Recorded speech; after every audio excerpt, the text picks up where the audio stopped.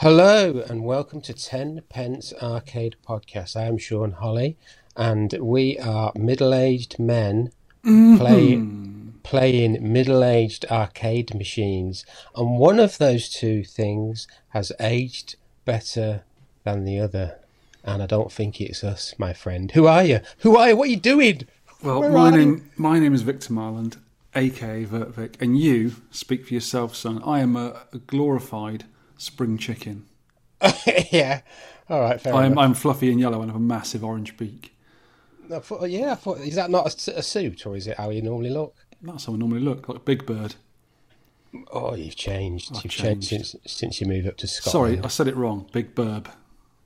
Yeah. Burbs. We've just re-recorded the intro, and Sean got it better this time, because the first time he did it, he didn't even say who he was, or where we were, or what we're doing. We're doing the 10 Pence Arcade Podcast, as he rightly said. We're on podcast 180. If you've not been listening before, go and get the other 179 and ram them in your ear holes immediately.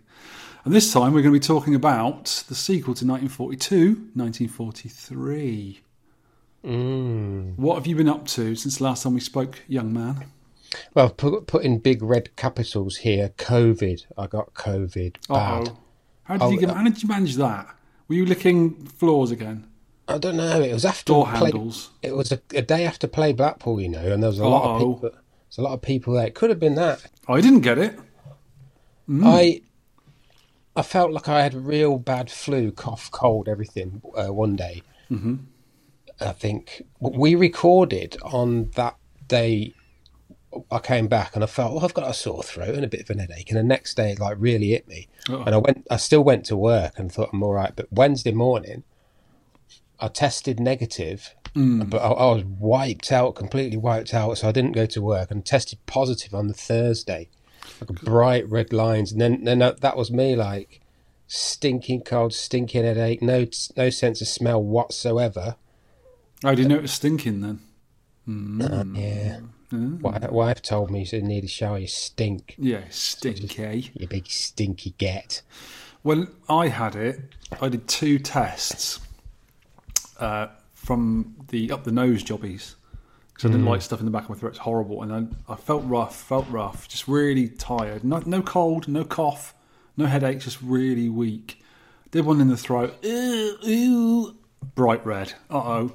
This was a while back, and I haven't had it since, luckily. And I was 3 boosted then as well. I'd had all 3 boosted. So I think even though I felt rough for almost a week and just really tired and weak, I think I would have been much worse if I hadn't had them. So I'm so glad I had them. Yeah, You're feeling better now, though, yeah?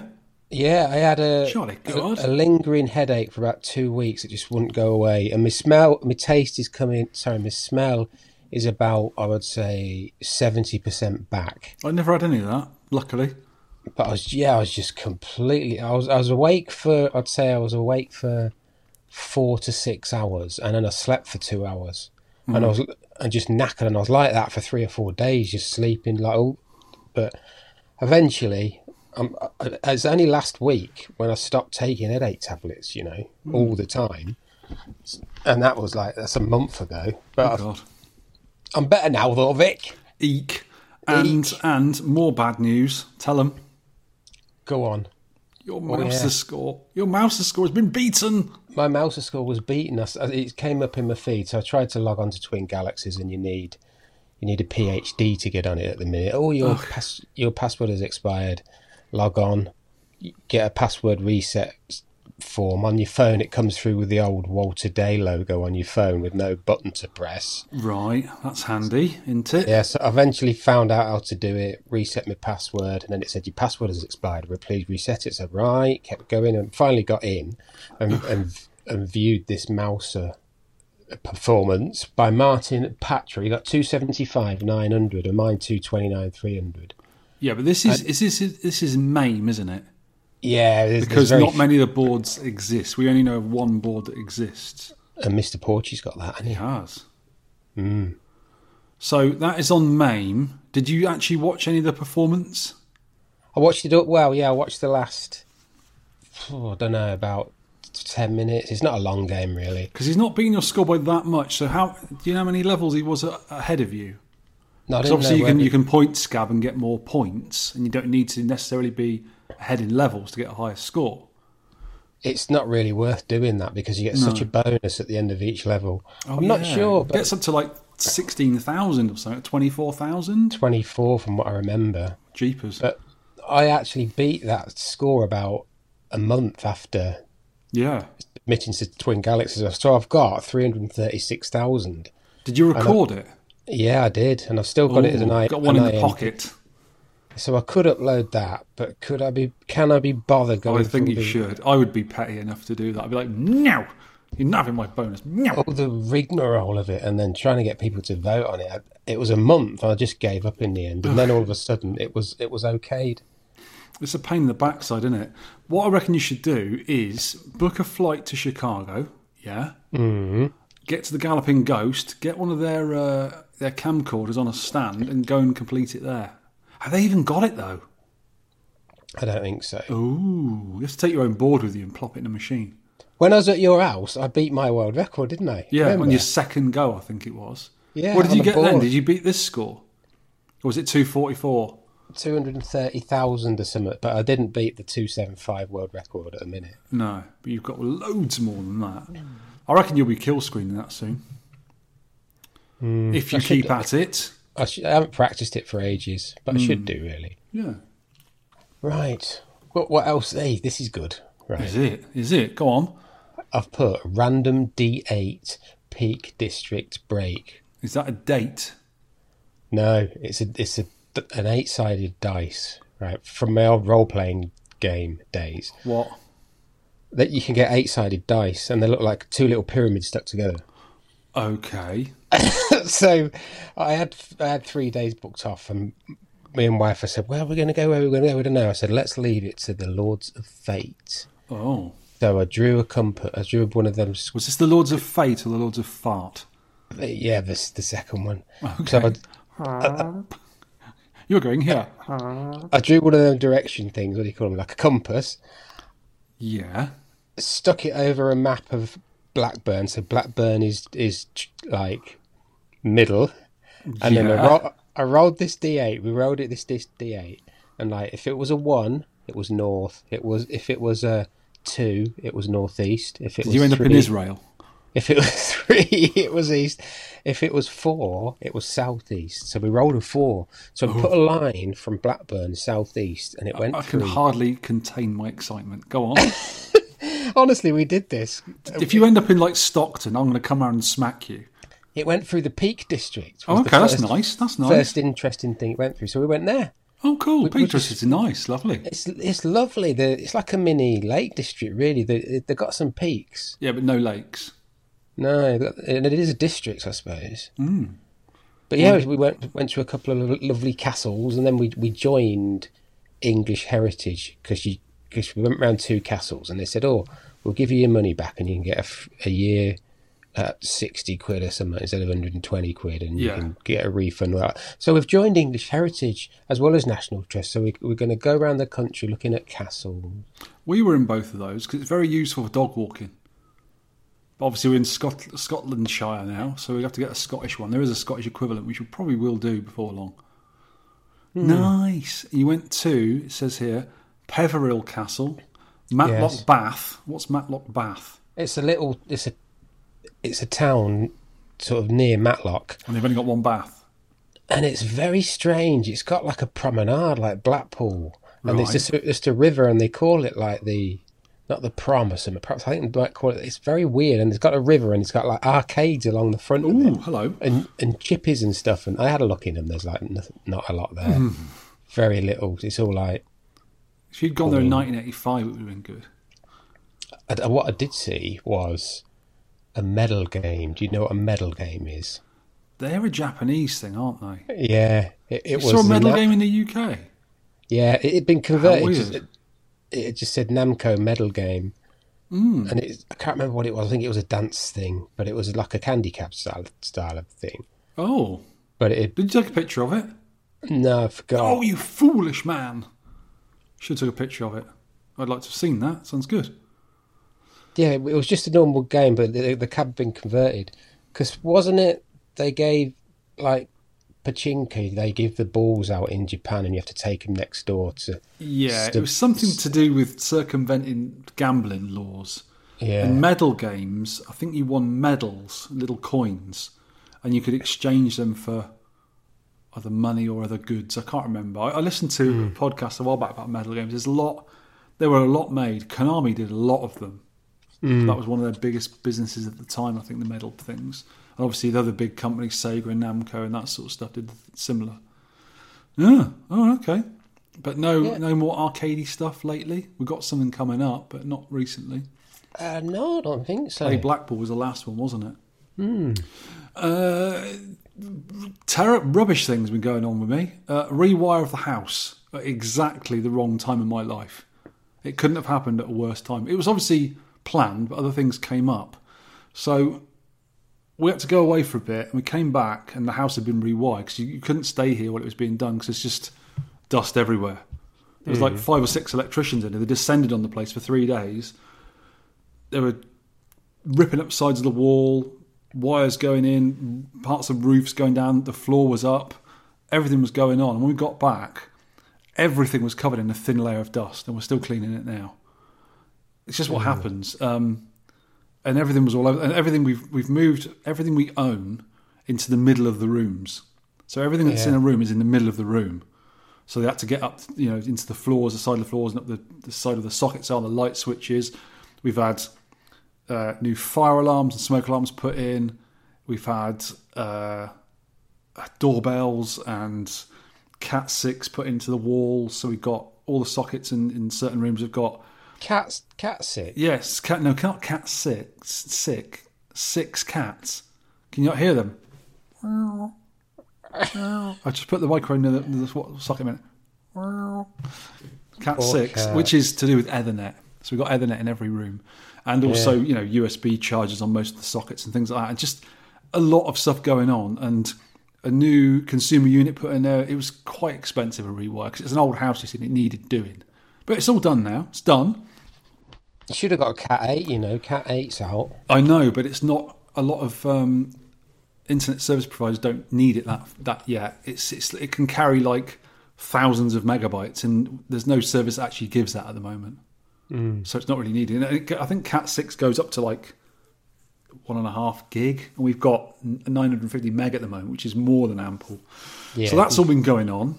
So everything, all my arcade stuff that was downstairs in the soon-to-be dining room has had to go upstairs into the old big bedroom. And the big bedroom's really big.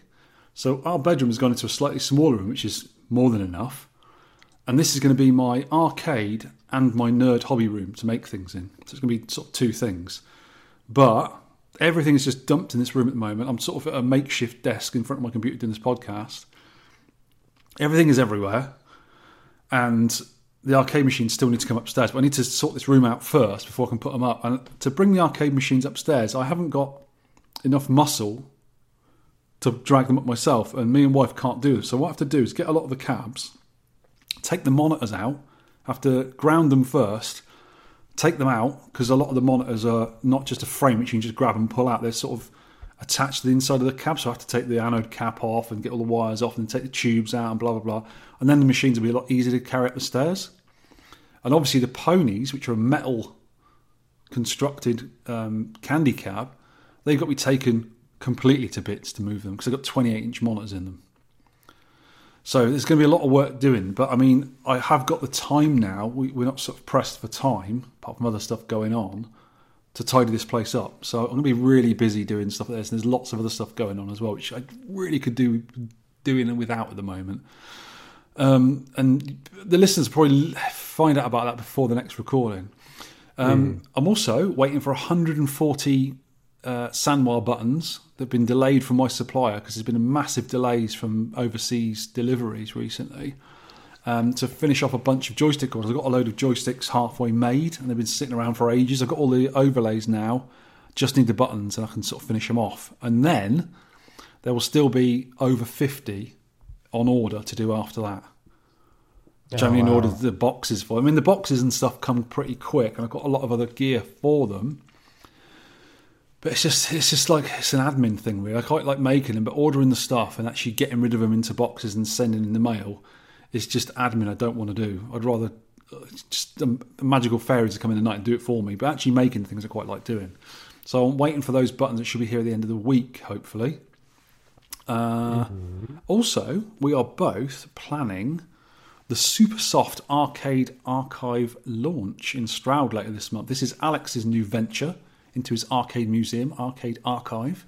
And he's having a soft launch for a lot of the UK VAT people, I think. And we'll also be able to look around the RMC cave as well, which I'm really interested in seeing. I sincerely hope that my circumstances will allow me to go to this. I know you and a bunch of our friends are going, most definitely. I have penciled it in, and I really want to go. But I'll have to see what goes on with that. Yeah, I think the soft launch is the 19th. Oh, is it? Yeah, and then we're going to the hard launch. Arr. Which I couldn't make. Yeah. Because it's mother-in-law's 80th. Oh, wow. Yeah, so we're sorting that out. And the proper launch is the 26th. Yes, that's the one we're going to. Yeah, I've got my ticket. I bought my ticket today as soon as they went on sale. I think it's 20 quid. But that's everything. That's, you getting to see the cave as well and all the cabs. And cool. It's supporting Alex and it's supporting the whole venue, really. Excellent. It looks... Have you been watching the videos? It looks really good. I've seen a few of them, yeah. It looks absolutely amazing. Both areas. The Arcade Archive has got so many really cool cabs in there. And I know, because I know Alex personally for a long time, he's a good friend of mine, I know what he did when he used to live near me to his little arcade room. It was brilliant. I mean, there was shelves full of games, beautifully laid out. He had lovely lighting in there. I actually helped him make the thing. I mean, do bits of the wall for him and stuff. And everything was laid up really nice. His Nintendo cabs were on there together. It was just a beautiful place to be. Tiny, but brilliant. And now he's got a proper place to put all this stuff in, and he's opening to the public. I think he's going to do an excellent job with it. I'm really looking forward to this. I've seen bits of it, and it looks great.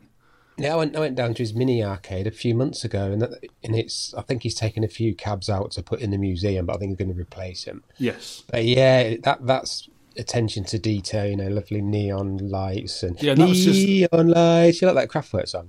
Beautiful neon lights. Oh, what is that? I don't think it sounds like that. No, it doesn't. I'm sure it doesn't sound like that. Yeah, but you know what Alex did for his own home? You can imagine what he's going to lay on for the public. He's going to do the next step up, I think. So yeah, I'm looking forward to that. It's going to be good.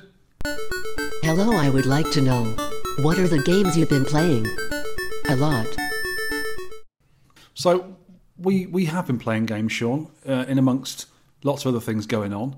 I haven't been able to play many arcade games because I had to move things recently.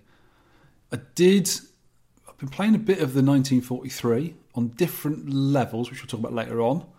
And I haven't been playing many arcades because I haven't been able to get to them for a while. But many Famicom shmups. You'd be proud of me. Oh, well done. Yeah, arcade is all over the place, as is a lot of... Well, at the moment, my video game stuff is everywhere. I've got a PVM next to me. I've got a plug there. I've got another monitor there. I've got a 28-inch TV over there. I can see a PVM there. I can see a twin Famicom there. Some drawers there. Oh, it's just everywhere, mate. There's stuff everywhere. It's all round. Yeah. Love is all around, and console stuff is all around. So, yeah, when it gets to it, it's going to be a brilliant room. I'm going to do the thing in here when I get time. I'm going to put like shelves around the top where the rail is. There's going to be lights in it. There's going to be fancy carpets. There's going to be all sorts of groovy stuff going on here. I just need to get my imagination to work out what I'm going to do in here. But wife's going to be on the case helping me with it as well because she's really good at that sort of stuff. But until then, it's going to be a miserable time removing monitors from cabs and getting up the stairs and all this sort of stuff. But as I was getting to earlier, I've been playing a lot of Famicom shmups just because it's on this little tiny screen. It's a little thing there. I've been checking these new Famicom carts out, which is the thing I've been collecting, and also playing stuff on the EverDrive, the games I haven't got yet. So Exodexis, B-Wings, Fantasy Zone, Dragon Spirit, Image Fight, Sun, Star Soldier. And I'm really, really wishing that Famicom had got a version of Vulgus. It could totally pull it off because it's almost the same kind of game. It looks like the same engine as Exit Exes did, and that is great on the Famicom. It's a really good little version. But it's weird that Sun, which was Capcom's first game, and Exit Exes, I think, was Capcom's second game, or was it Vulgus' second? They're really early ones, but you'd think it would have come out, and then they did 1942 and 1943 and all this sort of stuff. You'd think that they would have done that because it's been a fairly similar game to make for the Famicom, and obviously bringing out arcade games to the home market would have been a winner. I always think a bit snobbish. Why would you play the inferior console versions when you've got the arcade originals to play? I always think that. Depends. In 1984, when it came out, if you lived somewhere that didn't have an arcade near you, like in the main city town, or weren't on a coastal area like we were in the UK, you might not have seen those games, and it might be the only place to play them, and they're a ton better than the 8-bit computer versions that came out. Way better. Yeah, I suppose, back in the day you could do that, but now, when you've got the choice, I wouldn't, I just wouldn't buy a NES and carts and stuff. Sean, get out. Don't you dare diss the Famicom. So what have you got there? See, Dragon Spirit, Image Fight, Sun, they're all better. Star Soldier you can't get. You can't get Star Soldier. They are better in the arcade, obviously, because the arcade was a dedicated PCB to play that game with much better hardware. But the versions on the Famicom are very close. They're really close. And I find with the Famicom, most games are slightly easier as well. Obviously, for the home market, they weren't trying to drag you 50, 100 yen, 10 pence, quarter, pfennigs out your pocket. So it was a bit easy to play. And obviously, they want you to have more enjoyment out of it, especially if you paid 20 to 30 quid for a cartridge back then. But I really do like the versions. I like seeing the differences between the home versions and the arcade versions. Because stuff like Russian Attack or Green Beret, which we got it in the UK and Europe, on the Famicom is quite a bit different to the arcade version. There's more levels to it. Oh, yeah, I suppose there is that. So there's slightly different levels. Extra stuff, can't they? Yeah, it's a very similar game. I mean, it plays in the same kind of way. It plays really well, but there's extra levels to it. And stuff like, there's a game on the Famicom, I'm not sure, I think it's the same version as the Commando, but it's called something else Commando on the Famicom. It's a terrible version. It's really flickery. The collision is terrible on it. It's nowhere near as good. Like the Commodore 64 version, in this case, was better. The Spectrum version was better than the Famicom on NES version. But on the NES version, there's bits you like bomb something, and a little hole in the ground will open up. You go down there, and it's like an extra little level. You shoot a bad guy and then collect the prisoner or something. So there's little extra bits in there they've added to it. Maybe they had some more room on the cartridge to put another bit in, so they put some in. So there are little differences to some of the home stuff. Because I was playing Arkanoid 2 on the Famicom, and I need to get one of the dial controllers for it to play it properly, but you can play it with a pad. And at the start of Arkanoid 2, you have to sort of complete a boss level before you play the game. So it's like the end of the first Arkanoid, where you go against Vaush, the weird robot head. It's not as hard to do. You only have to hit him like 5 times with a ball or something. And then the proper game comes on and starts playing. Well, that's weird. It is a bit weird, yeah. And I think, so the Image Fight or Dragon Spirit, you have to do the same thing. You've got to do a little boss fight at the start before the game starts. And I think it saves it on the cartridge once you've done it. You only got to do it once, I think. But it's like it's like a continuation of the game. So you have to do that bit before you get the game proper. It's odd, but it's good. You obviously didn't do that in the arcade. You put your money in and off you go. But yeah, I've been enjoying those games. And I did earlier in the month, I updated my Mister multi-system as well. Oh, yeah. And there's more of your favourites on. There's more cave games come out. They're doing the course for the cave games. And what was the other one they did recently? Oh, they're bringing cores out all the time. All the time, mate. Oh, another thing I downloaded and played, and I said I was going to do it, is someone, I can't remember the guy's name now, but I think it was Paul, did a Berserk version on Pico 8. Have you played it yet? No. It's really good. It plays just like Berserk, but faster. And like the Famicom version, you get little extras in it. He's added extras to it. Like when we spoke about it, when we did Berserk and Frenzy, and we said what we'd like, if we could make the game better or add to it. Different weapons, vulnerabilities, all this sort of stuff, and little secrets in there. And he's done that, and the game plays a lot faster. So you've got to be careful not to run into stuff because you are moving around quite quickly. And there's an option where you press one button and you'll stand still and shoot like you do normally in Berserk. And there's the other one where you can hold it down and run and shoot, almost like a two-way shooter. So it plays really well, but it's hard because you're so used to playing Berserk how we play Berserk, and even Frenzy. You have to play this differently. It's a completely different skill set, but I really like it. And he has done, or is doing, another game. Was it Burger Time? Can't remember now. The guy's very talented. He's really good. Really impressed with it. Oh, I know what he's doing. He's doing Beam Rider, which is a very similar game to the arcade version of... Radar Scope. No. Juno First. More like Juno First, isn't it? Yeah, but it's between the two, because Juno First you get backwards and forwards. But yeah, it looks really good, though. And he's adding extra things to that. And I know that was a big hit on the 2600. Big hit. That's about all I've been playing, really. What have you been up to? What have you been playing? I've been playing for certain reasons. Yeah. I'll go into it. I've been playing Sounds ominous.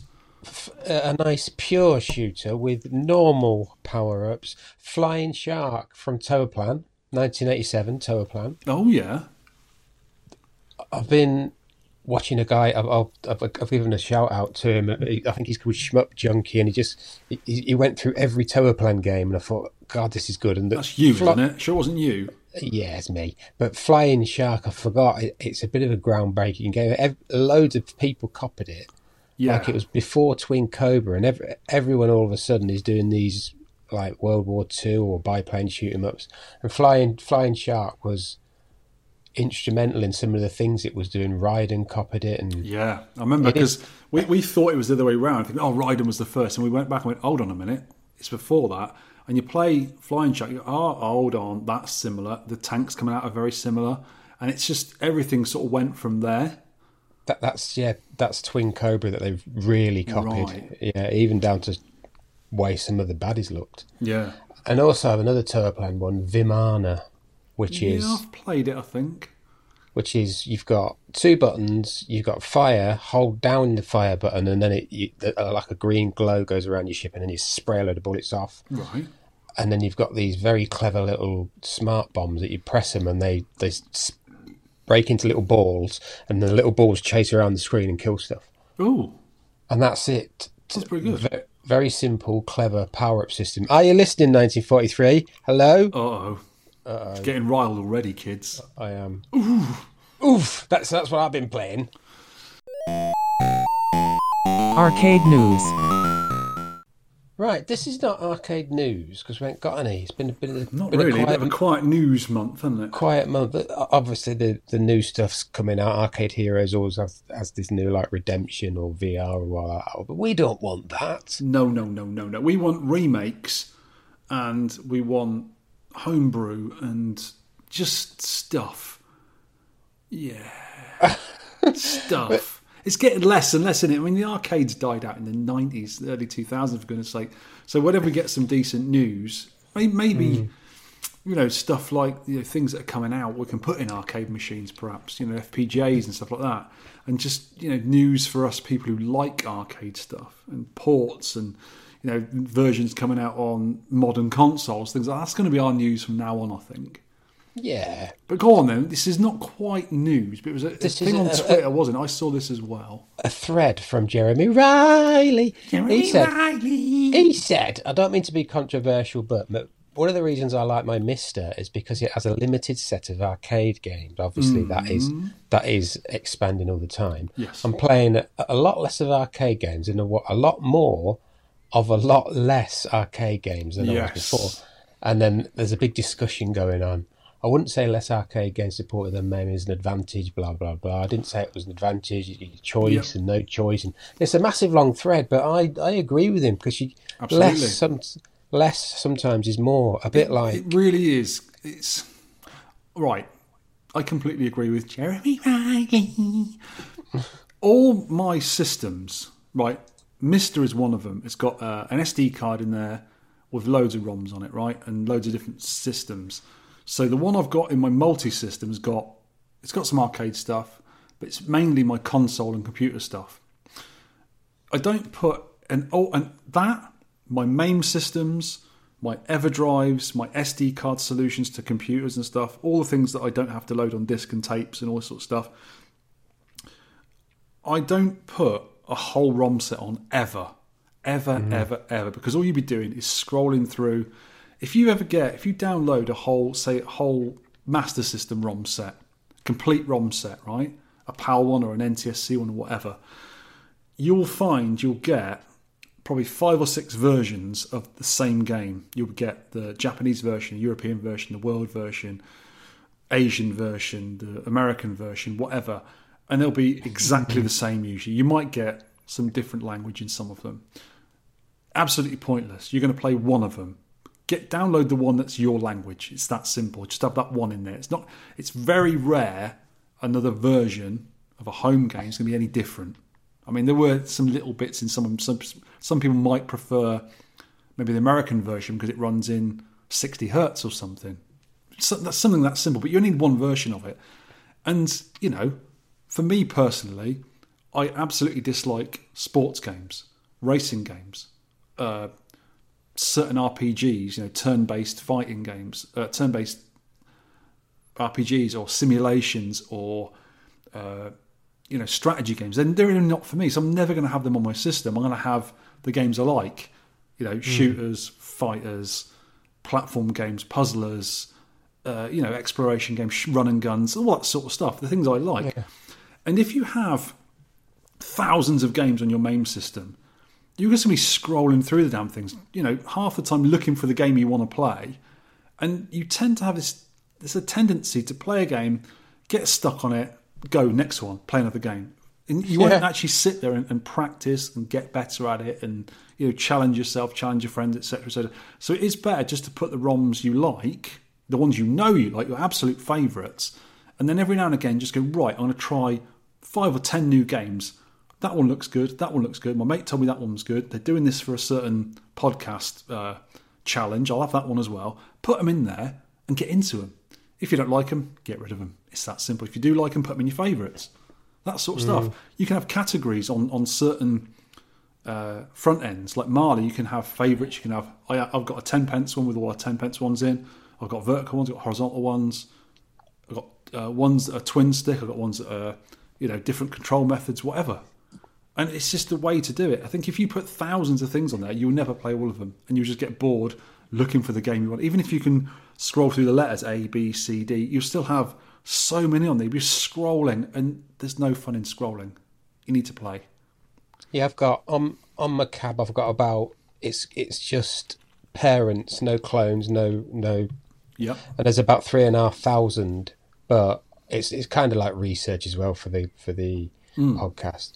And on my laptop, I've got the bog standard MAME GUI, which is fine for me. Yeah, and you can filter out non-mechanical fruit machines.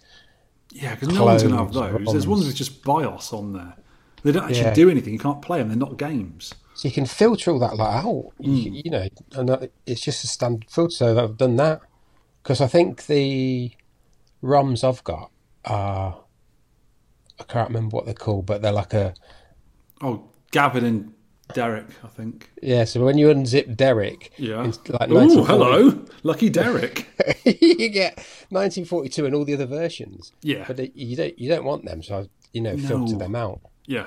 Because what you can do, if you've got, say, a full set, you can then make up a sub page, whatever you want to call it, a sub whatever, with favourites in. So when you find a game you like, you can just drag it in there and have it in your favourites. So when you want to just play your favourite games, have that on and have your 10, 100 games on there, whatever, rather than thousands of the damn things. I think it's absolutely pointless having every single game on there. You might as well just drag and drop, pick and place the ones you want and have done with it. And just get into them, play them more. Yeah, I agree. I've got my favourites. I've only got about 20 in there, but I still go back to them.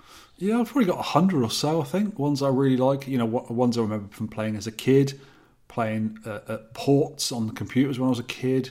Ones I've got into since. Stuff we found like Baloo Balook, which you never even heard of before, and it's a massively brilliant game. Yeah. Just stuff like that, ones we've found since we're doing the podcast.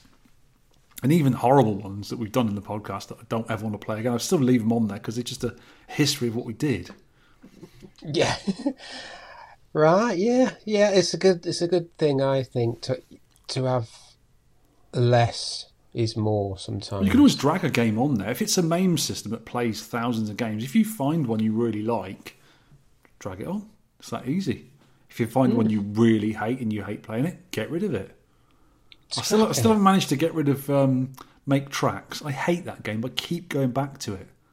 Absolutely hate it. It annoys the hell out of me, but I keep going back to it. I'm a glutton for punishment. Yeah, it's a weird one, that, isn't it? Yeah, it's the noise it makes, and it's just really difficult. But I keep, and whenever I see it at a meet or an expo, I will play it. It just sucks me in. I'll end up just swearing at it and walking away, and then going back to it again. It's a good idea. It's a good idea for a maze game, the way you've got to sort of go over things quick and scoop things up. And it gets hard very quickly, and the sound it makes is so harsh. Yeah, it is. Yeah. Ooh, oof. Here's another one. Arcade news. This is hilarious. You know the arcade one-ups that I'm such a fan of? Yes. They've got, inverted brackets, a Pro series coming out. Oh, great. This is of Killer Instinct. You know, the fighting game, which is a bit like Mortal Kombat kind of thing. It's a gory one, isn't it? Killer Instinct. Not for me. There's 5 different versions of it on. They're all emulated, obviously. They're not using arcade hardware. They're emulated. The screen is a larger cabinet. You know, there were any little sort of 3/4 things before. It's a large, almost a full-size cabinet. It's got a 19-inch LCD screen, of course. It's got upgraded speakers, and it's actually got HAP controls. You're actually using HAP joysticks and HAP buttons now, rather than just some cheap things I used before, which get broken very quickly. And it's laughably $995. When normally they're, what, $350? Something like $400? Yeah, I won't be getting one, put it that way. It's not our market, is it? It's the dad that's grown up with Killer Instincts, and he sees it and he thinks, oh, I could get that, and he plays it. It'd be just like the arcade.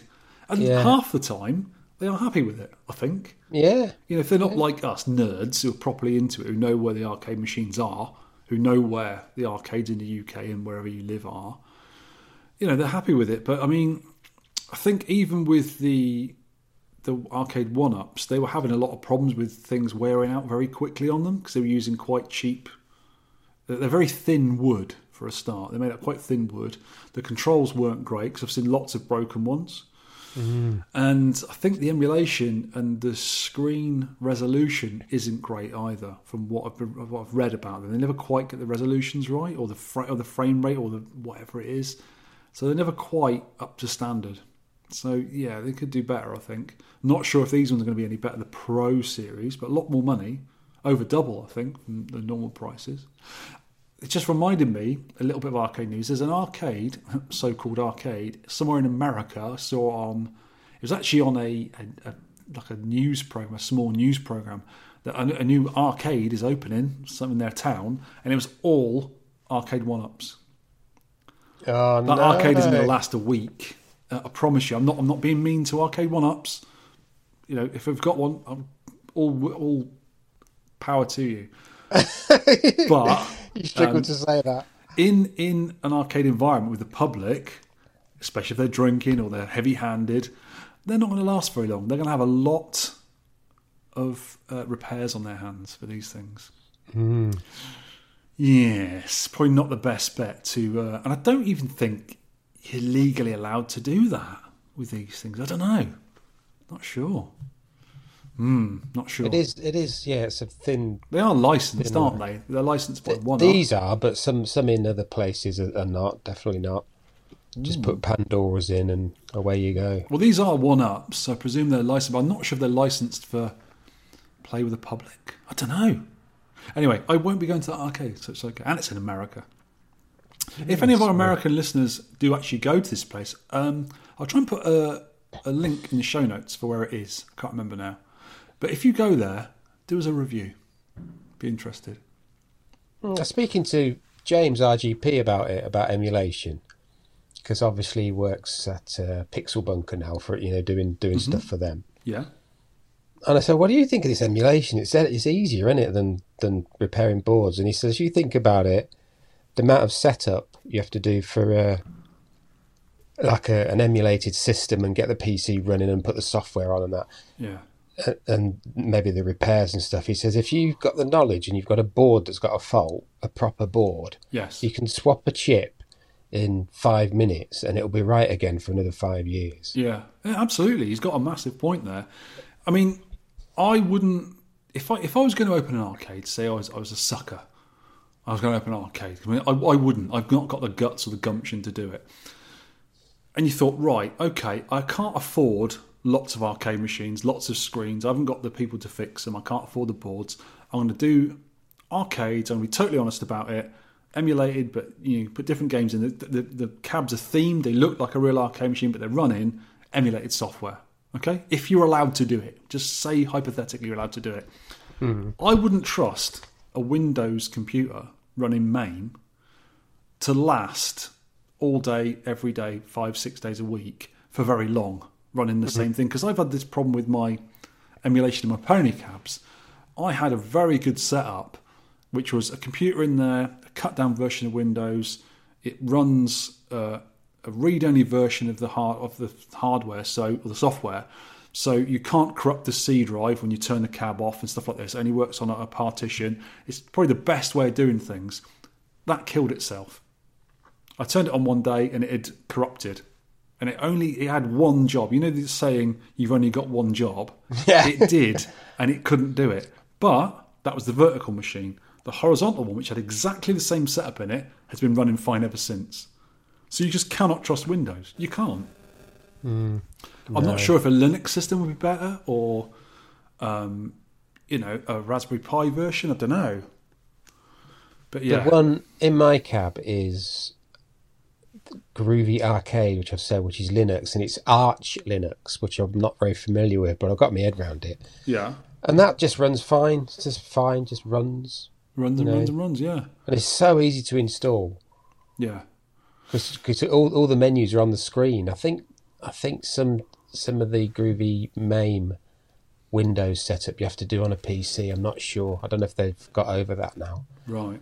But this, you just plug in a USB stick, put it onto your drive, set your 15 kilohertz, away you go. You've got to put your ROMs on. The USB stick, I mean. But that's it. Done. But James is completely right as we get back to our point. If you had to run a computer running an OS and then run, software on top of that, running the ROMs, it's probably got more chance of breaking down. And you have to mess around with software and all this sort of stuff. If you had a board, especially if you had a backup board, you just take the board out, put the backup board in, your game's off and running again, and you can go and fix it in the meantime. Mm-hmm. Some of these Pandora's boxes things, they are getting better. Over the years, they are getting better. Yeah. But it's still not as good as a PC with the lag and the features in the games and that, I don't think. Yeah. So you could do that, but when you've got a real board and then you've got someone with knowledge and they can repair it and keep it going. Oh yes, it's number one. It's the best thing to do, isn't it? Even a bootleg board, which is a damn sight cheaper than a original board, and I got a feeling they're 1-to-1 nearly always. They run the same hardware and everything. They might be slightly different on the board, but they want almost a lot of bootlegs are 1-to-1 copies. They look exactly the same as I've got the markings on. Yeah, there's a point there. Biscuit review, I learned about you. Biscuit review. Right. Should we have a little coffee break, Sean? Yes. And what do we have with our coffee? Well, we have some biscuits. Of course we Mr. do. Bell. We've got one by proxy here, Oh yeah. because I like the look of them. This is from James Middleton, James Wise-Mids, who we met at NERG. Yes, Met him a and his couple of Twitter times profile has got him holding a massive fish. By the way. Yes, that's it, yeah. Massive fish. That looks like a carp. Well, tuna. Tuna's massive, isn't it? That's not a tuna. How many tins of tuna do they get out of one tuna? At least 1,000. Oh, millions. a million. Millions. And they charge you like £1 for, like, I wonder how much you could get a tuna yourself for £10, chop it up, put it into little bits, shred it, put it in a tin. I'd hit you with a tuna. Put some brine in it, whatever that is. Shut the Put lid. Brian in it. Poor old Brian. Put brine. Help! Help him in a can of tuna. I'm only a tiny man stuck in this smelly can. And yeah, you'd be away. Anyway, where were we? Oh yeah, James Midge. Jim Middleton, yeah. Yeah, he's recommended Belmont, which is an Aldi brand, caramelised biscuit creams. And I was going to get one for this podcast, and then something happened. Do you know that caramelised biscuit basically means rip-off Biscoff? Oh, so, oh my looks God. like it. Looks like it. And everyone loves a Biscoff, don't they? I forgot, so I'm taking his word for it that they're very good. Yes. And he is reading the latest version of Retro Gamer in that tweet. I read that in Tesco the other day. You stood there and read it? Yeah. I read it very quickly. Oh. It was good. It's a good read. I recommend reading it in Tesco. Or buy it. Or buy it. Yeah, definitely buy it. Buy it. Yeah. Or don't buy it, yeah. Shh, yes, buy it, yeah. What's in Victor's wallet? We don't know. Let's find out, shall we? Ooh. I have been recently buying things. HCG 101 FDS book, which is a Hardcore Gamer 101 Famicom Disk System book. It was Hardcore Gamer 101 is a website, and they do some fantastic books. I've got a few of their books, actually. I think I've got one on Konami games, I've got one on Namco games, one on Capcom, and this is a book on Famicom Disk System games. It's basically nice little screenshots of a game, Famicom Disk System, which we didn't get in the UK or anywhere in Europe, it's Japanese only. And it shows you some nice pictures of the actual game running, tells you all about the game, when it came out, how much it was, what colour of carts it's on, and all this sort of stuff. Shows you pictures of the inlays and all that sort of stuff, and loads of interesting things about it. It's a really good little read.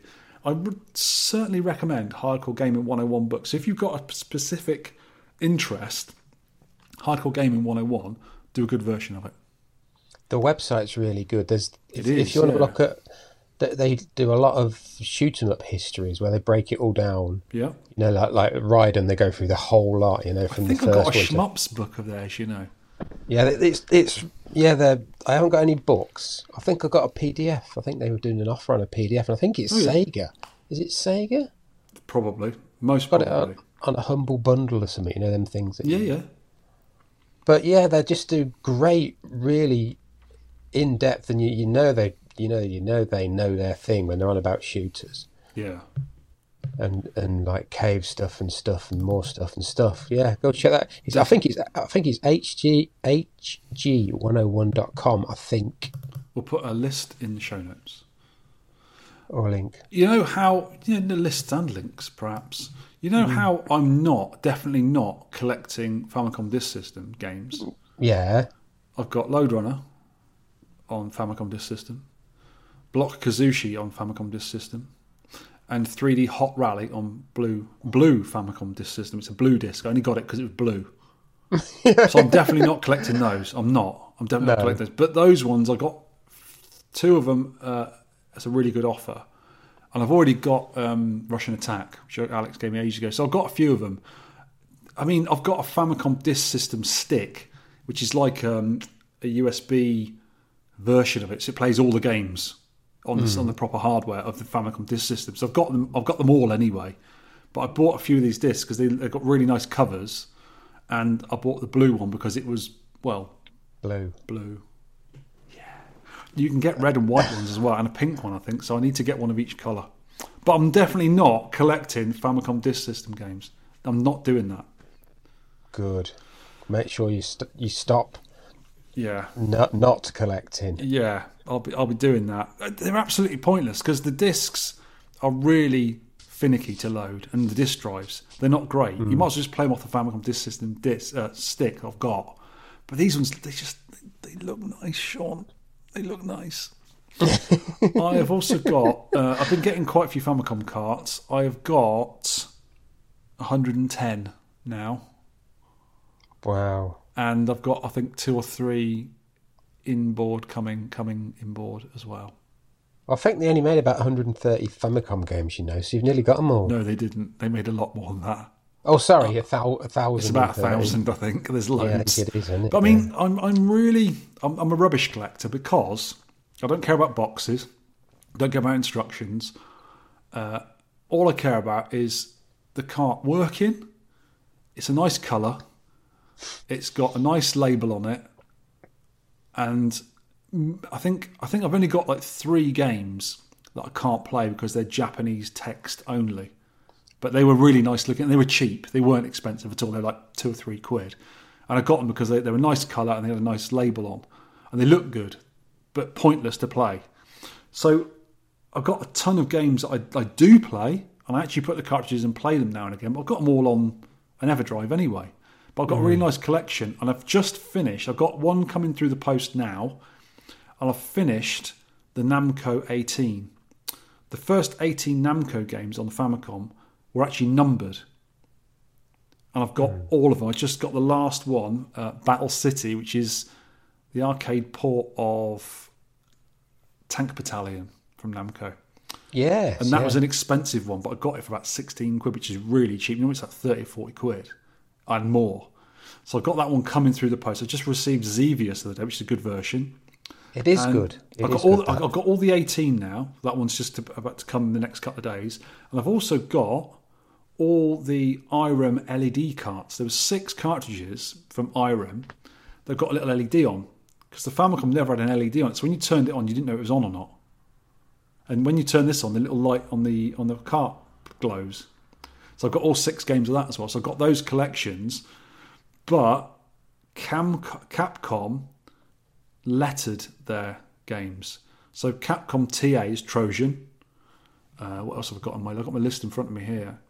I think Sun had was SO, Capcom SO. There was a few like that. Makamura, which is Ghosts and Goblins, was Capcom MK. So I might have to get some of those as well. But I'm not a collector. I am not a collector. No. And talking about things you might collect, I'm not a collector, mind. I got a Dig Dug quarter arcade cab. This is from Numbskull Games. And it is glorious. I really like it. It's lovely. I'm looking forward to I think the new one that's coming out soon is the Space Invaders one.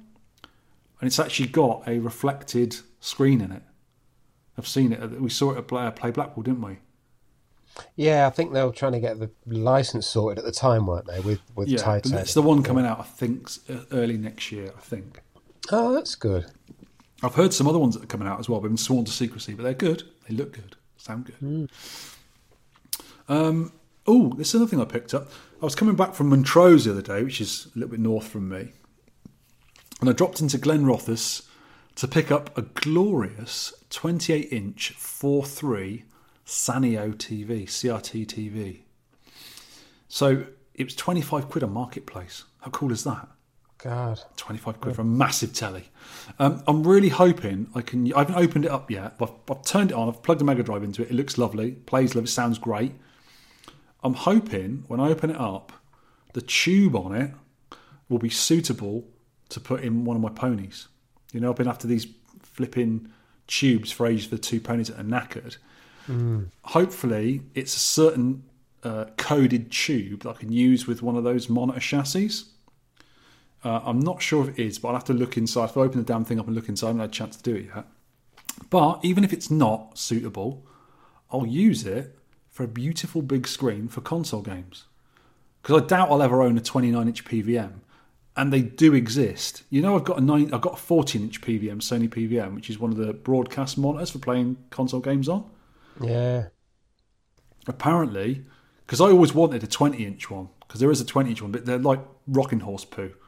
Sparkly unicorn rocking horse poo. And they're expensive. And I found out, I was looking on eBay the other day, they do a 27 and a 29-inch PVM. Imagine a 29-inch PVM.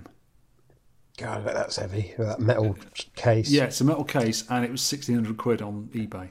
Oof. If I was rich, I would have bought that in a second. It'd be awesome to play. I bet the picture of that's amazing. Be so good to play games on it. But alas, I haven't got 1,600 quid kicking about for that. Got to put a kitchen in my house and things like that. Meh. Possibly a reverse pickup. I'm probably going to sell my Dig Dug Eurocab. I mean, it is a favourite game of mine. I really love Dig Dug, but I don't play it very often. I can play it loads of other places. I've got spare boards, so I'll always have an actual PCB of it, even if I sell this one. And I do not want to take basically a full-size upright cabinet upstairs. And if I do sell it, and I'll always replace it if a Cabaret Dig Dug comes up, the proper Atari Cabaret, which only 500 were made.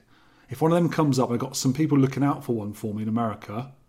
If one of them ever comes up, I would just buy it. Simple as that, I'd buy it, because I've always wanted the Cabaret version of it. I've always wanted that, and I'll buy it.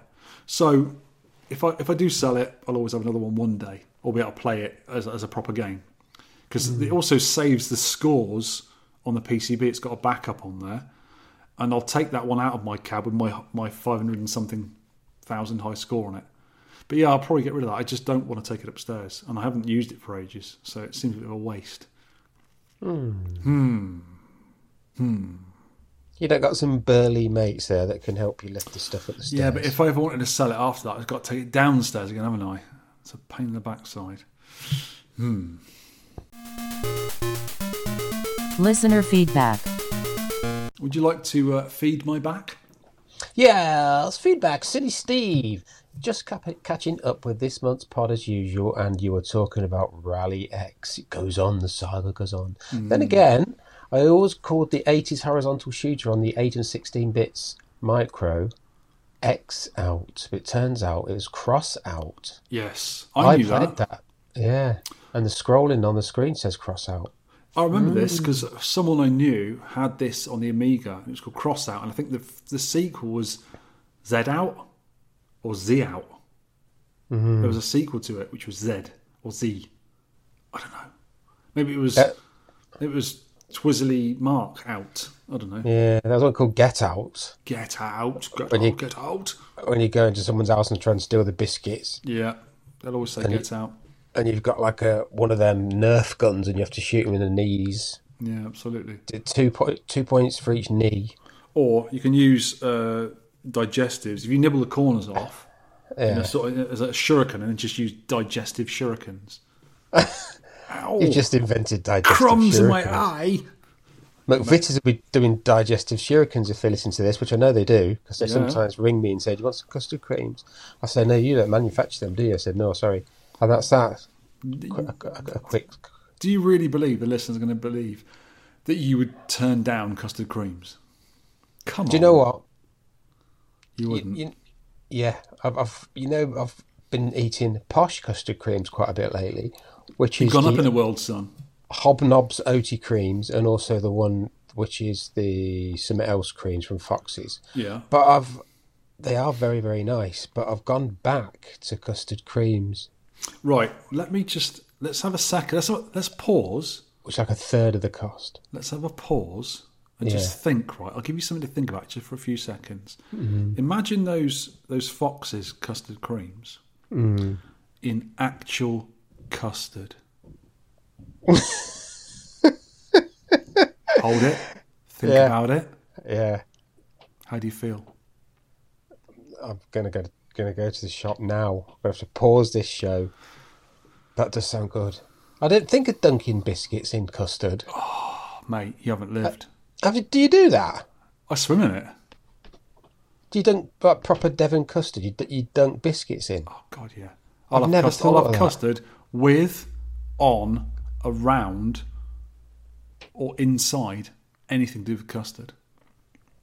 Oh no, Victor's drinking pints of custard again. Anyway, back to the feedback. Deadlock's been on. He says, Hello, 10 Pence Arcade and Sean Holly. That's me and you.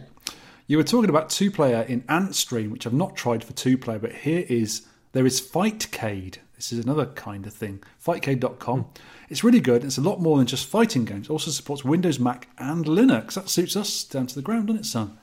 So this is a way of playing games online with your friends. I think so, yeah. Ooh, I can see Cleopatra Fortune, which is a Neo Geo game. I can see Dodonpachi Doju. I know someone who likes that. Double Dragon, Dungeons and Dragons, Dynasty Wars, Demon Front. That's a good game. Fire Shark. Oh, there's quite a few arcade games on there, isn't there? That's interesting. We need to do that one day, mate. Let's have an evening where we can play each other at some games. Yeah, you down in Blackburn, me up in Glasgow. Cool, very good. This bit of feedback's about 1943, actually. There was talk about it being 3 buttons on Twitter, and it's not 3 buttons. It's 2. Yeah, it is 2, and I'll explain why people think it's 3, but why they did think it was 3 in the review. So this is Ross getting onto it. He's on about bashing all 3 buttons, and we've got a new name for him. Ross Big Button of Destruction. That's his new name. Big Button of Destruction. Oh, okay. Mr. Messi's been on with his scribbly pink hands. He was talking about 1943, and he says, for a 79-year-old game, the graphics are amazing. Much better than Tennis for Two. I quite enjoyed playing this. In fact, I think I like this game better than that other one. What was it called? The one with a similar name. I think he's on about 1493, which is an even older game. And he's put his score on Sidekick for us. Adam Flint, I've recently discovered your excellent podcast and wanted to join in with playing of the monthly game and sending in a high score. For the moment, I'm playing the game as if alone in an arcade in the 1980s with no recourse to YouTube videos. That's good. That I did that one recently, didn't I? Mm-hmm. Although in the 80s, I might have watched better kids play the game, so I don't disapprove of watching expert videos. I'm just trying to see how well I can do on my own. As per your instructions, I'm playing 1943 at a default difficulty of 8. In case you're interested, attach a photo of my MAME setup. A Lenovo Android tablet with MAME 4 Droid, that's a really old version of MAME, installed, and a couple of Bluetooth 8-bit Do controllers. Allows me to carry an entire 80s arcade around with me. Thanks for the great listening. Regards, Adam. And this is from Twitter. Yada Halla. When I was small, this was the only arcade in my city, behind the Iron Curtain. Arcades were considered as an imperialistic invention that converts children to West agents or some other BS.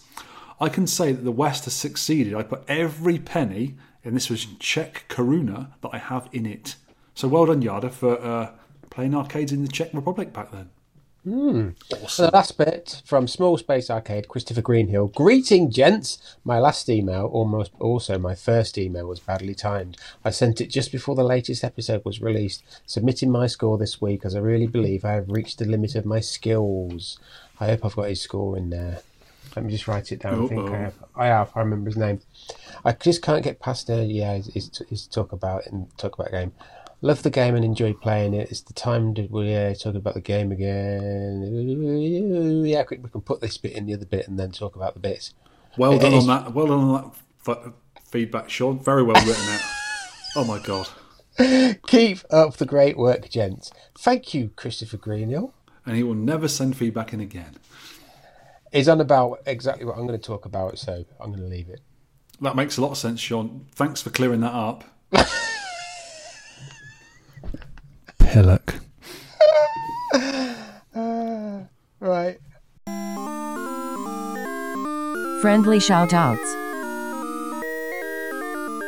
I'm going to give a shout-out to a YouTube channel, which I was on about, Shmup Junkie. I'm addicted to watching his stuff. It's really well done. He knows his shoot-em-ups. He's got loads of boards. Oh, yeah. So when he plays a game, it shows you him putting the attaching the jammer connected to the board, but then the actual footage that you see is a computer, so he doesn't have to film the piece, he doesn't have to film his cab. Yeah, so he is actually a billionaire because he owns all these expensive shmup PCBs. Yeah, he's not got them all. He's got a lot of the Towerplan ones. Yeah, they're quite expensive. I would like to shout out to Jake Smith and Sonic B, my Famicom mates. We've been sort of swapping stories and things about Famicoms and what we've bought lately and all that sort of stuff on Twitter. Also, my brother, recently, Aaron Marland, for being an absolute trooper lately. We'll talk about that probably in a later episode, but he's been absolutely brilliant lately. Oh, brilliant. And I give a shout out for John Beresford for being second in the world on one of the most popular games, arcade games in the world, Outrun. Oh, yeah. How far is he off being first in the world? Well, he's got nearly 51 million, and the world record is nearly 53 million. It was done in 1987. Right. And I'm saying to him, do you think... It's real.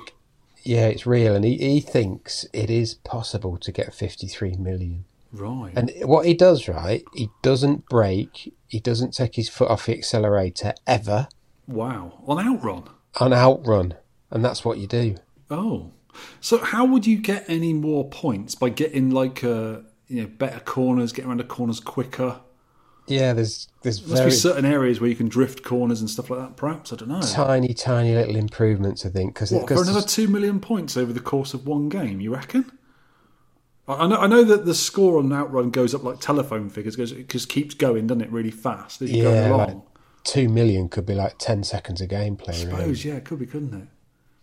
Yeah, so well done, John. I voted when I could finally get on Twin Galaxies. I voted for that. Flipping sight. All I hear is people getting annoyed with it. I had to become verified. Verified for what? I don't know. Anyway, I'm on. You are verifiable. I know that. Yeah, I know that. Yeah. Yeah, so shouts for them lot. Shouts. Well done, kids. Well done, kids. Homebrew Heroes. Have you seen this, Vic? I have not. What is it? I haven't been on the notes lately. Oh, it is a mega... I think it was done in 2018, actually. 2016. It's a Homebrew Heroes mega version of Qbert. Oh, okay. On what format? It's on itch.io, so it's a free game you can download, or you pay a certain amount of money for it? It's for the Mega Drive straight Genesis. And hello. It plays really quick. Victor likes the sound of this. The maps, levels are a bit more bonkers. I tell you what, I've always liked a game of Qbert with not just the pyramid. When they make like different levels of the shapes up, so you can go across the levels and stuff rather than just going on a pyramid all the time. There were home ports of that, obviously rip-offs of Qbert with different shaped levels. And this sounds just the thing. I could probably put that ROM on my EverDrive and play it on my Mega Drive, couldn't I? Yeah, it looks really good. Hello. Check that out, kids. I will be checking that out, son. Check it out. Check it out. Are you all right? Yeah, just having a bit of an episode. Yes. Arcade Master Quiz.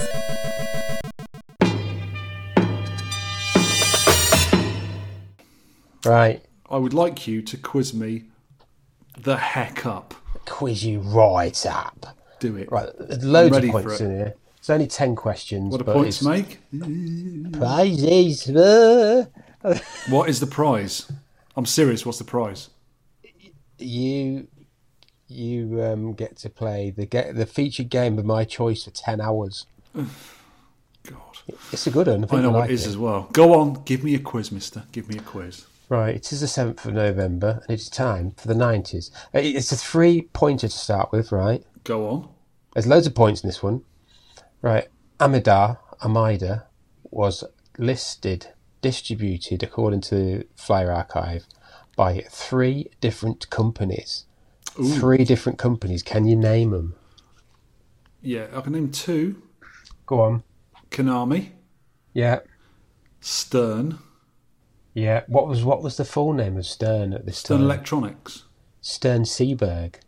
Oh yeah, because they buddied up with a jukebox maker, didn't they? Yes, if you listen to the They Create Worlds podcast, there's the history of Sega. It's amazing. It's so convoluted how they're still going. Well, they are still going, but yeah. And there's one more. I'll give you a clue. It's a French company. Oh, was it not Lyjac? No, I have to rush you. I don't know. Karateko. Oh, Karateka. No, Karateko. Because there is a company called Karateka, isn't there? No, it is Karateko, isn't it? Yeah, they're French. I did not know that. Yeah, little flag. Question 2. two more Amidar questions. What is the colour of the maze squares when coloured in on the first level? Oh, are they yellow? No, Pink. blue. Are they really? Yeah. You sure your eyes aren't wrong? I checked a couple of versions, so they're all the same. What was the bootleg of Amidar called? Should get this. Oh, Amigo. Yes. I think there are some other ones as well, but Amigo is the one I know of. I saw one on arcadehistory.com. Data East game, Rootin' Tootin', which we have done. It's awesome. What was its other name? La Papa. Yes, well done. Such a good game, that. I'm glad you found that one. And plus or minus 10 podcasts. What number podcast did we do it on? 123. No, 141. You were close. Boom. Question 4. Yeah. How many buttons is there on a control panel on a Puyan game? How many buttons? 4. Yes. Can you name them? 1 player start, 2 player start, and a button either side for ambidextrous players. Yes. I'll give you 2 points for that. Love Damn points, it. me. It's a 2-player stick, isn't it? Yes. I often think of picking that, but I play it for 10 minutes and think this And is I hate it as well. I hate it's it. so annoying. Yes. Right, question number 5 out of the possible 10 plans. No idea what you said. None. Name Bonkers horizontal shoot 'em up biplane shooter where you swing a hook around like a loon. Boogie Wings. Yes. Right, another part to this. By who? Oh. I'm thinking, no, it's not them. It's not them either. Gonna have to rush you. I've put the kettle on. I'm thinking, it's not. Yeah. No, give up. I just guess at saying Konami. It's not, though. Data East. Oh, flipping bottoms. What year? You got to guess at the year. 89? 92. And what was it called in Japan? You if you get this, you get 2 points. Boogie Wingu. Boogie Woogie. I don't know. No idea. It was called The Great Ragtime Show. Oh God, I have heard that before. You know, Yeah. I thought the name was actually Boogie Wings, and then it was the subtitle of it. Yeah. Boogie Wingu. It should be called Boogie Wingu. That'd be Boogie much better, wouldn't it? Yeah, like Banku Paligu. Right, question 6. What type of game is Aquajack? Aquajack. Maze game. No, it's a Space Harrier into the screen firing thing on a boat. Ooh. Now, this was sort of 88 to 91 period. What hardware would you say this is on? It's a Taito game, so what hardware would you say it's on? F3. No, System Z. System Z? System Z. System Z. Right, question 7. Can you name any other Taito System Z games? There's only 10 on here on System 16. So Aquajack's one of them, and it's 88 to 91 Taito. Ooh. There's a really famous one. Oh, I know some games just before that. Like Volfied? No, Yeah. no, Not on there? How no, about Arkanoid 2? no. I don't know. Chase HQ, Oh, is that far ahead? The Yeah, sprite can't- scalers. Continental Circus, they all are double axle power wheels. They're all racing games, aren't they? Yeah, Night Striker Racing, Beat, Space Gun I've heard of, and SCI, Special Criminal Investigation, which is Yeah. I don't like any of those games. Chase HQ2. No. Right. Oh, you're not doing brilliant. This must be very hard. I am quiz. doing well. You got 7 out of 7, but there's Yeah, loads of yours. other questions. Loads of other questions. Right, question number 8. Right, this is Yes. you could get loads of points. The Neo Geo hardware. Can you name the main CPU? 68,000. Correct. The sound CPU. Oh.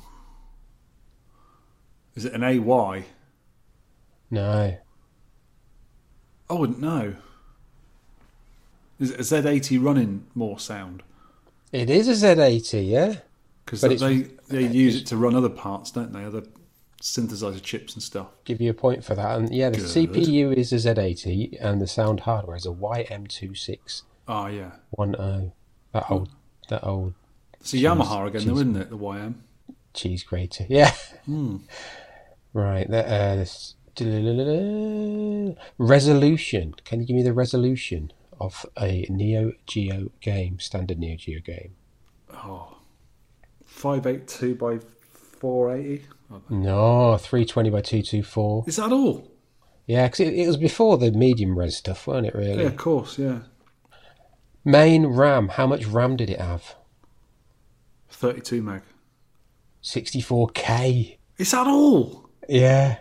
Wow. That's Because the carts on Neo Geo were really big, but that's the storage space they took up, not the actual RAM, isn't it? It's a ROM I'm thinking of. That's main RAM. Have a guess at video RAM. 16K.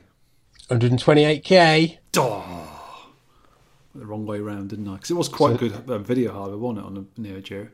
The main ROM with the BIOS. How much on that? Oh, 8 or 16K? 128K. Was it? Oh, yeah. Okay. Right, I'm going to leave all these now. I'm getting bored. You don't get bored then, because they're not getting it right. There was 4 variations of PCBs. Oh, for Neo Geo? Yeah, the slot wise. Can you name? You should get all these. Yeah, 1, 2. There's a load of versions of 1, 2, 4, and 6 slots. And also, do I get a bonus point for some Neo Geo games came out on PCBs as well? No, I didn't know that actually. Yeah, SVC Chaos came out on a PCB. So did Metal Slug X, I believe. And some of the King of Fighters games did as well. Ah. They're quite small boards, and on the end of the board is one of the stickers like this side of a Neo Geo cart. I've actually got one. That's how I know it. Oh, weird. I think Puzzle Bobble 2 came out on a PCB as well. That is, I never knew that. You learn something new when doing the podcast. Absolutely. Right, number 9 out of the 10. Yes. Atari Breakout original game, 1976. Do you know the Breakout theme? It just clicked when I was looking. It's a guy breaking out of jail, isn't it? Yes, it's on the side of the cab. Yeah. Right. Can you name the side art? Would you just have kind of? Yeah. It's a guy with sort of stripy prison gear on with a massive mallet smashing through the wall. What's he? He's not smashing through a wall. It's bricks, isn't it? Yeah, he's smashing through somebody else. A jail? The word is smashing through the word Breakout. Oh, okay, I thought it was bricks and that around him. Is there bricks around him? No, not really. Not on the side art. It's just the word Breakout. Okay. What's the marquee look like? It's bricks and the Breakout logo with a thing going through one of the letters. It's the guy smashing the word Breakout again. More or less what I said, but I was thinking that. Bezel. What does the bezel look like? Bricks. Orange bricks. Can't just keep saying bricks. I can until it comes right. Bricks. No, there's no bricks on the bezel. What? There should be. I'm going to redo it with bricks on it. I'm mad about bricks, me. I love a brick. I love brick. It's the jail guys, prisoners, just running amok. He's everywhere. Idiot. Deserves to be inside. There's 2 of them with mallets and stuff. Yeah. And the serve button. Serve. Right, last one now. The serve button's massive. Zor. Zoar. What type of game is Zor? Ooh. Zor. Ooh. Is it a vertical shooter? Yes. Got that, yeah. Sort of remember that game. These are bonus questions. By who? Oh, God. Exidy? Data East, again. What year? It's another bonus question. 83.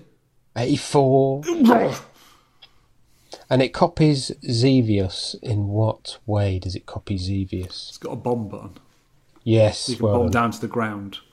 Yeah, so you got 17. 17 out of 10. That's not bad. 17 out of 10. That's not bad. You didn't get some of the ones I thought you'd get.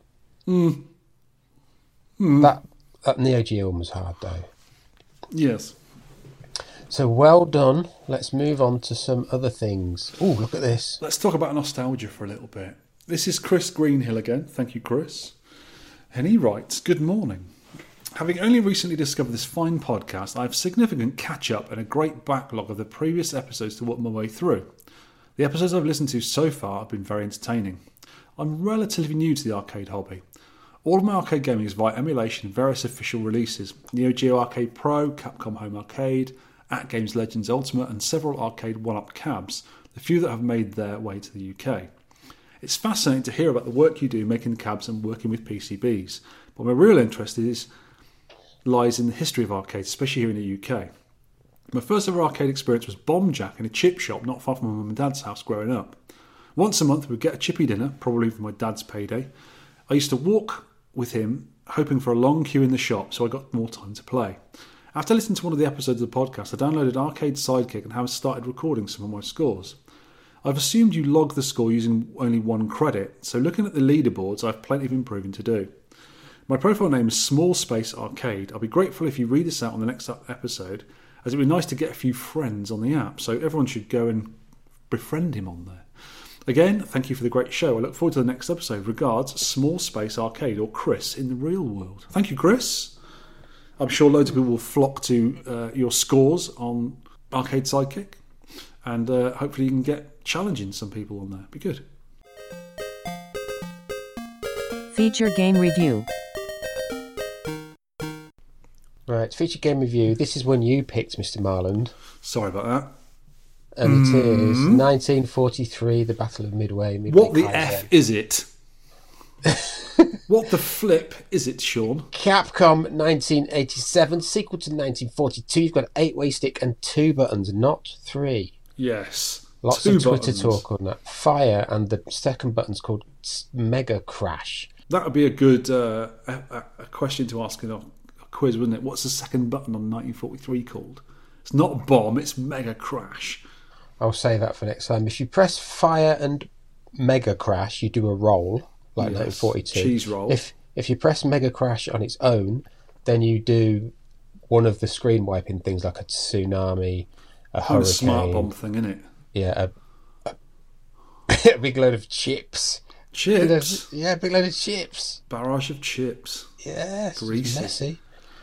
Sound is a CPU, Z80 at 6 megahertz. No, the CPU is at 6 megahertz. Sound chip is a Yamaha YM whatever. And it sounds like this.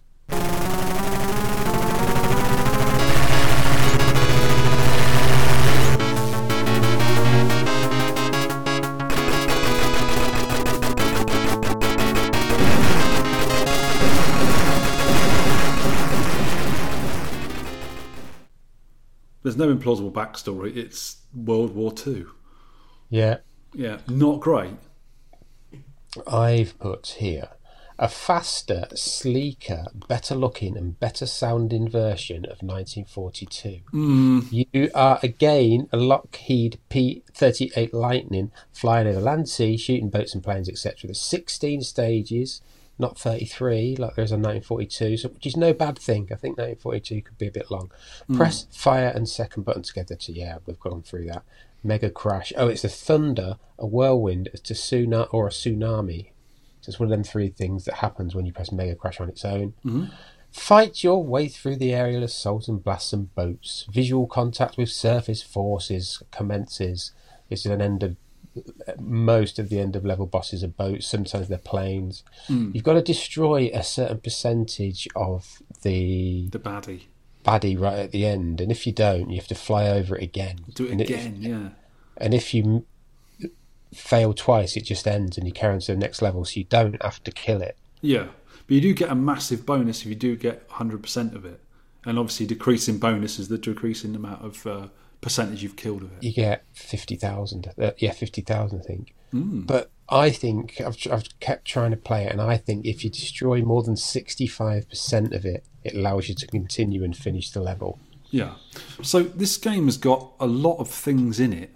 I mean, lots and lots of extras and secrets and weapons and all that sort of stuff. You've got POWs, which is the one that when you shoot a load of red planes, like you do in 1942, you get a bonus thing that you pick up. And the first one is always a POW icon, which is your power. And it gives you 8 units of energy to restore your fuel bar, because you've got a fuel bar in this game. There's also a shotgun, which is a short-range weapon, which fires a blast. You've got a 3-way, which a lot of people tend to like using. It just fires 3 ways really quickly. You've got an auto, which is a rapid-fire thing. Large caliber guns. It's very good for taking down the boss baddies, this one. You've got a shell, which is a high-damaging shell in a straight line with no spread. And you've also got an energy tank. So if you shoot the items when they land, the POWs, they turn into different... They usually go POW, then shotgun, then back to POW, then the 3-way, and back to POW.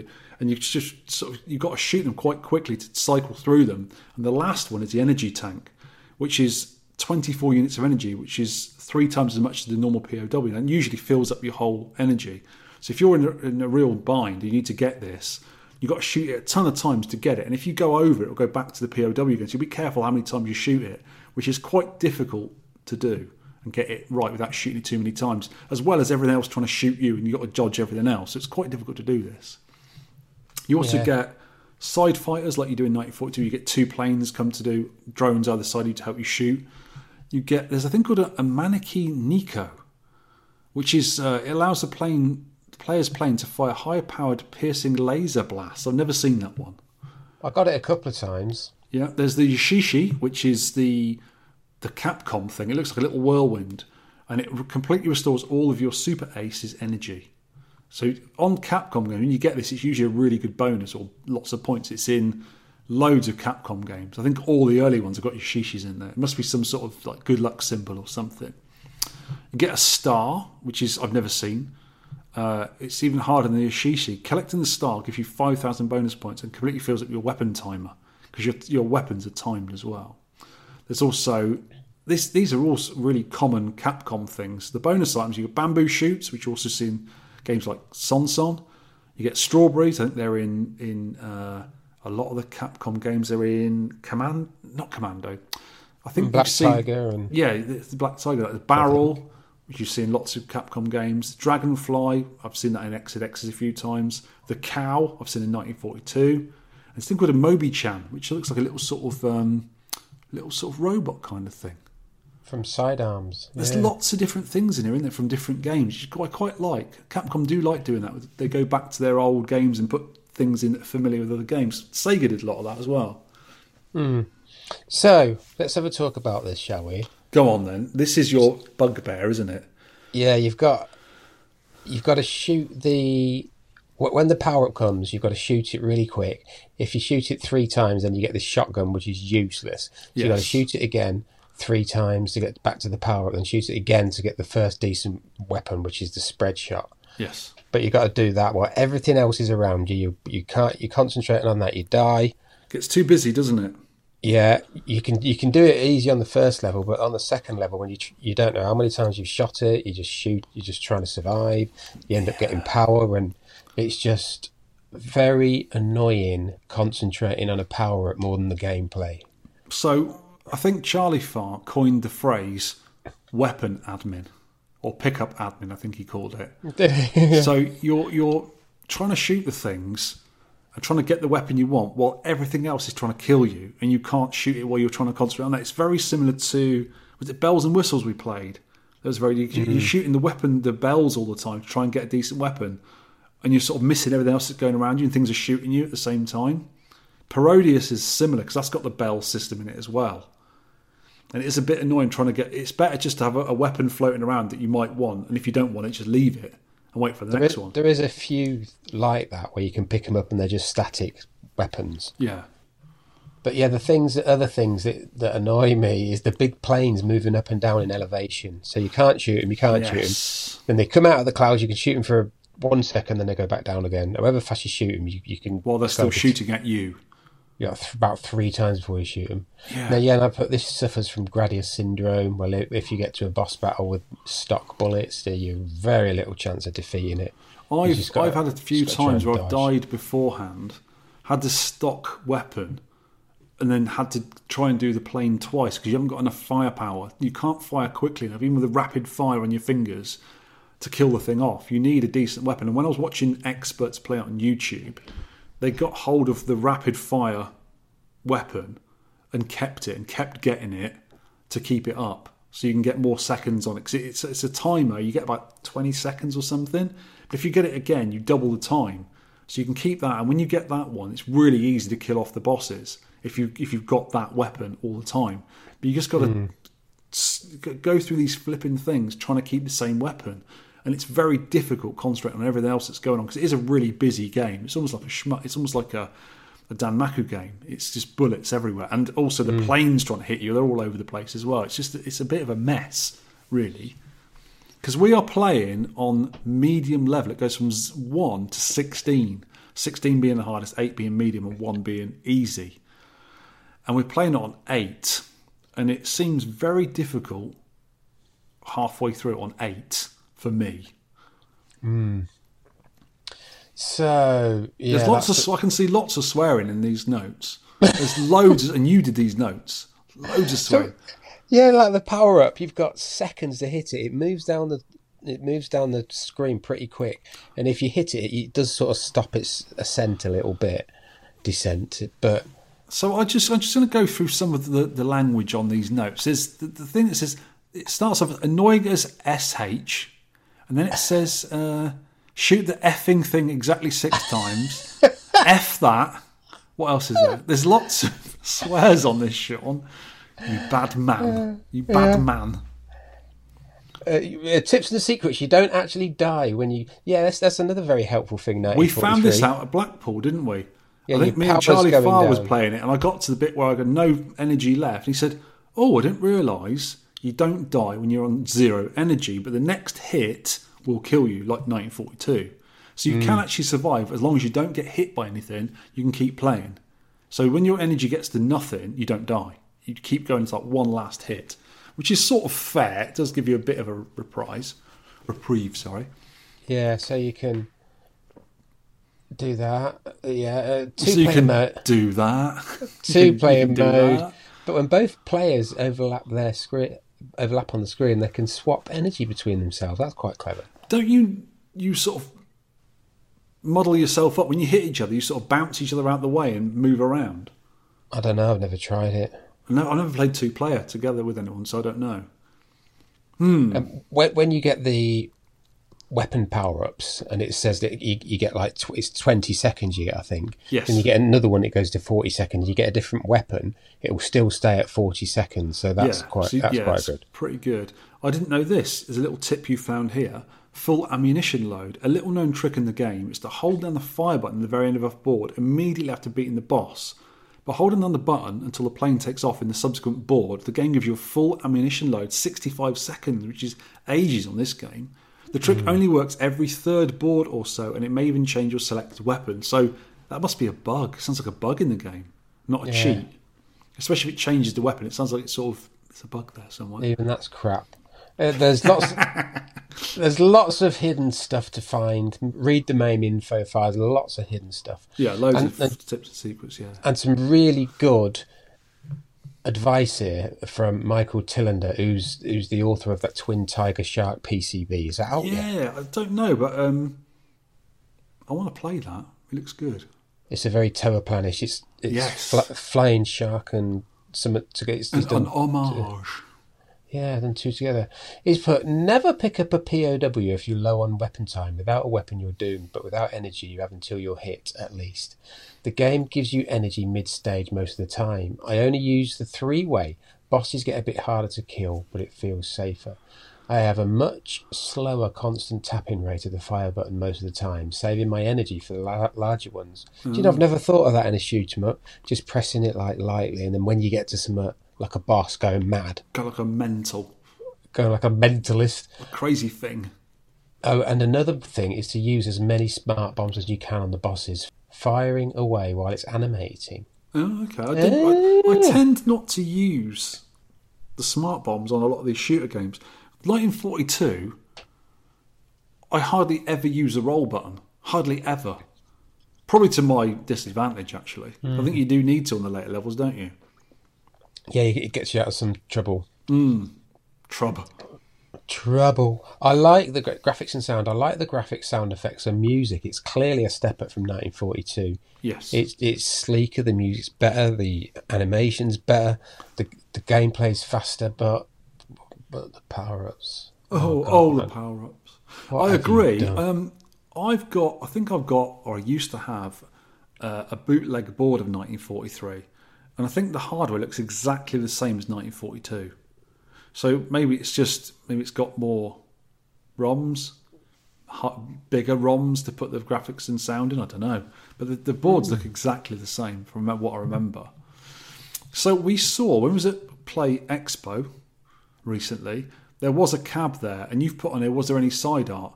There may have been, but this isn't an original 1943 cab because there wasn't one. It was a kit only. That cab you're seeing there is an American Dynamo cab. Oh. Which a lot of Street Fighter 2s were put into. I think it was like a generic American cab, like we had Goliaths over here. And games, I didn't know. Yeah, and that is you can always tell a Dynamo because you see the weird little beveled angles on the control panel. That's how you know it's a Dynamo. Ah. So that was a common American machine that was converted into games like Street Fighter 1943, etc., etc. Oh. Trivia. Sean came very close to smashing his CRT with a hammer in frustration when playing this game. That's some good trivia for you, isn't it? Oh, you child. What's the matter with you?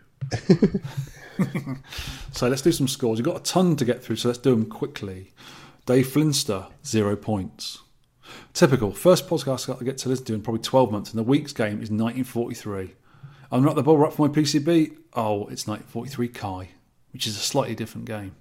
Yeah, there is. There's 60 players, and the only other time we've got 60 is when we did Donkey Kong. Wow. What are these suckers doing? I mean, what are these players doing playing this game? And it gets a very good review on Sidekick. It gets 7.3 out of 50. I'm not sure why, but let's do the scores anyway. Let's whiz through them. Adam Pisces, 28,100. Rob McCraft, 37,600. Oblisky, 44,500. Kiddie Ping, 55,700. Don Grattan, finally a gamer will be proud to walk into an arcade and play after months of maze and chop suey button mashing crap. What we've been speaking. What was his score? 55,900, sorry. Retro Rob, 59,100. Peter K. Mansweeder's back, 61,700. Here's my first couple of tries on the Mister. Hope to get an improvement before the score deadline. I think that was it though. Retro Rex, 62,100. Dr. Goggles, 67,000. Retro Paul, 69,800. Chef Fats, 71,300. Cheeky Blighter, 83,970. Ed the Horse. That's a robot horse. It sounds like a phone. Yeah, it's a phone horse. 86,700. My score, pathetic, 90,880.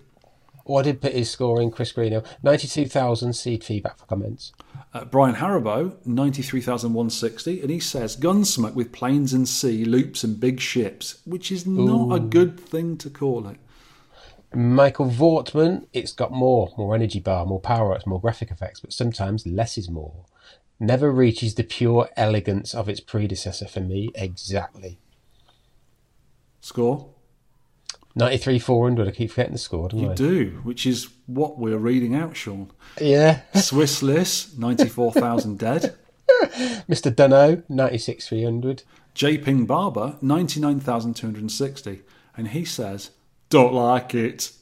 Good to try something original, but it's too fiddly for my brain. Having to look for it at the health bar, having to avoid shooting the power up and avoid bullets at the same time. The smart bomb costing you health is annoying. Oh yeah, it does. When you press a smart bomb, you lose some health as well. Looking forward to the next podcast. I completely agree with you there, mate. Adam Flint, 104,600, my current high score. I may submit a higher score before the deadline. If I can manage to beat it, but I have hit my ceiling, I think. And I forgot to set my Tinkle Pit score before the deadline, so no chances this time. P. Gids, 107,500. Stacey King, 124, 150. I finally played the featured game after not playing for about 2 years. Yeah, it's good to have you back. Due to falling away from actually playing retro games, I wanted to give more time, but ran out this month. The second level boss is a git. It is a git. And the basic gun is pants. Apparently, if you can get past level 3, it starts to get easier.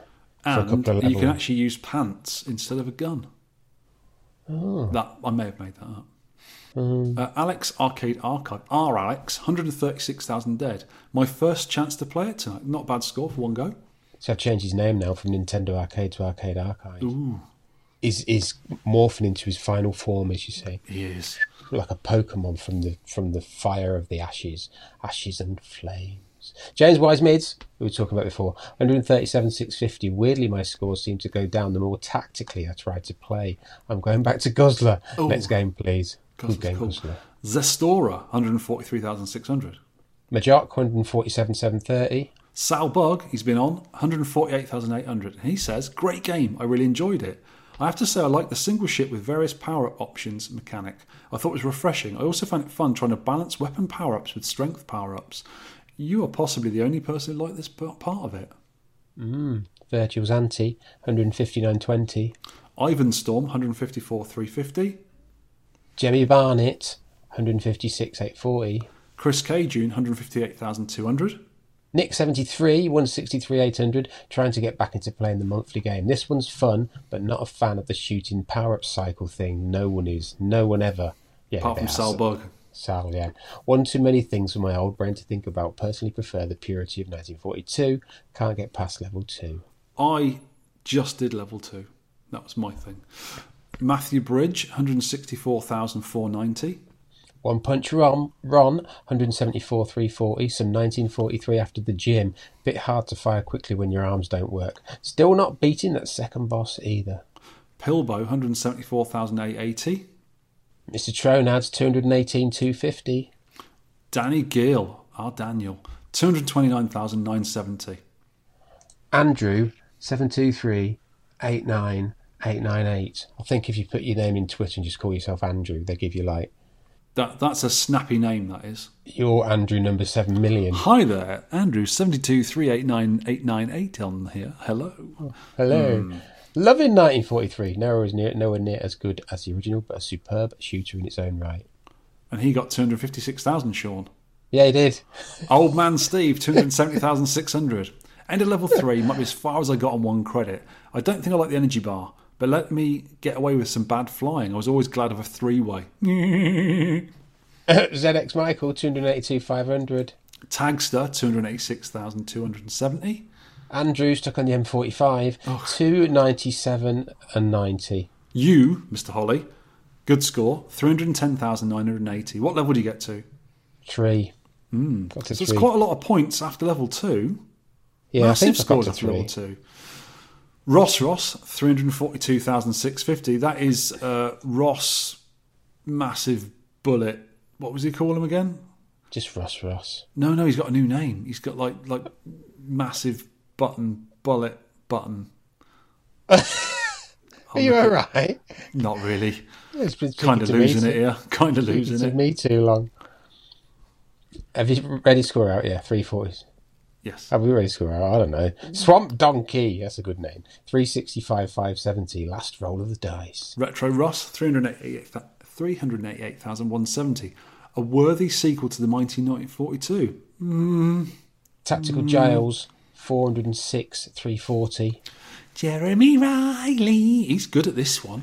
429,300. And he says an average shooter. The energy bar is a good idea, but lacks player feedback on hits, and the power-ups are painful, especially the stupid shotgun. I did manage to beat a score set by a friend 10 years ago, so that's a good thing, but 1943 and I are done. We're done. Next, please. Next, please. Neil's 20-5. We're in the points now. 474,390. Enjoyed it more than I thought, but the cycling of power-ups completely spoils the fluency. Ready for next.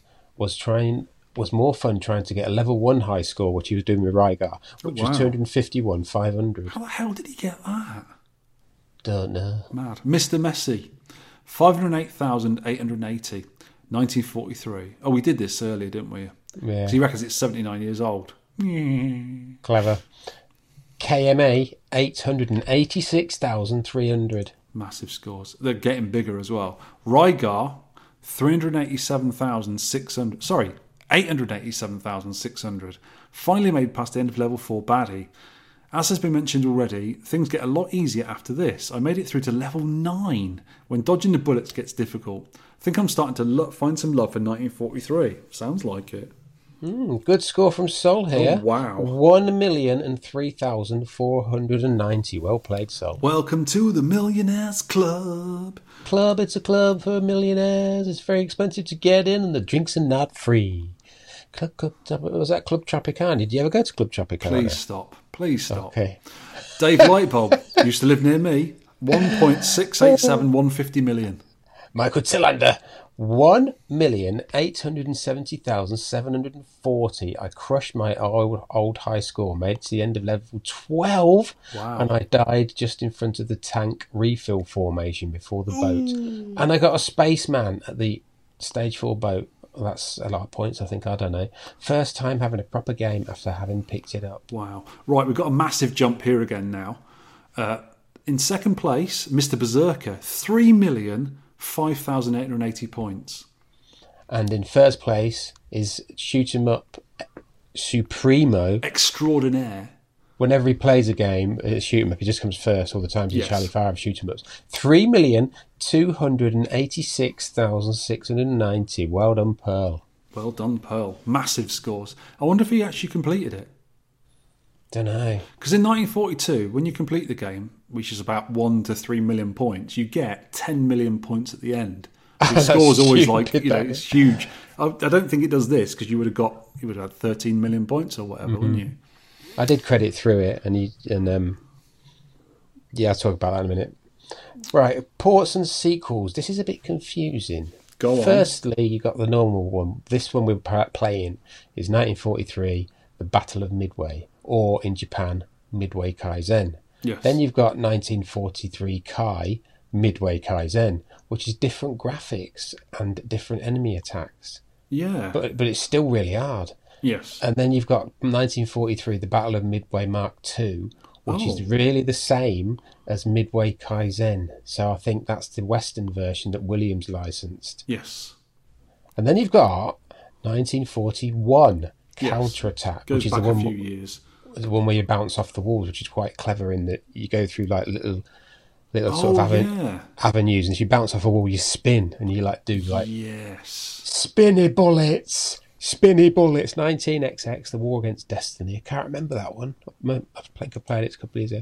1944, The Loot Master, which is the Neo Geo one, so it's horizontal. That's good.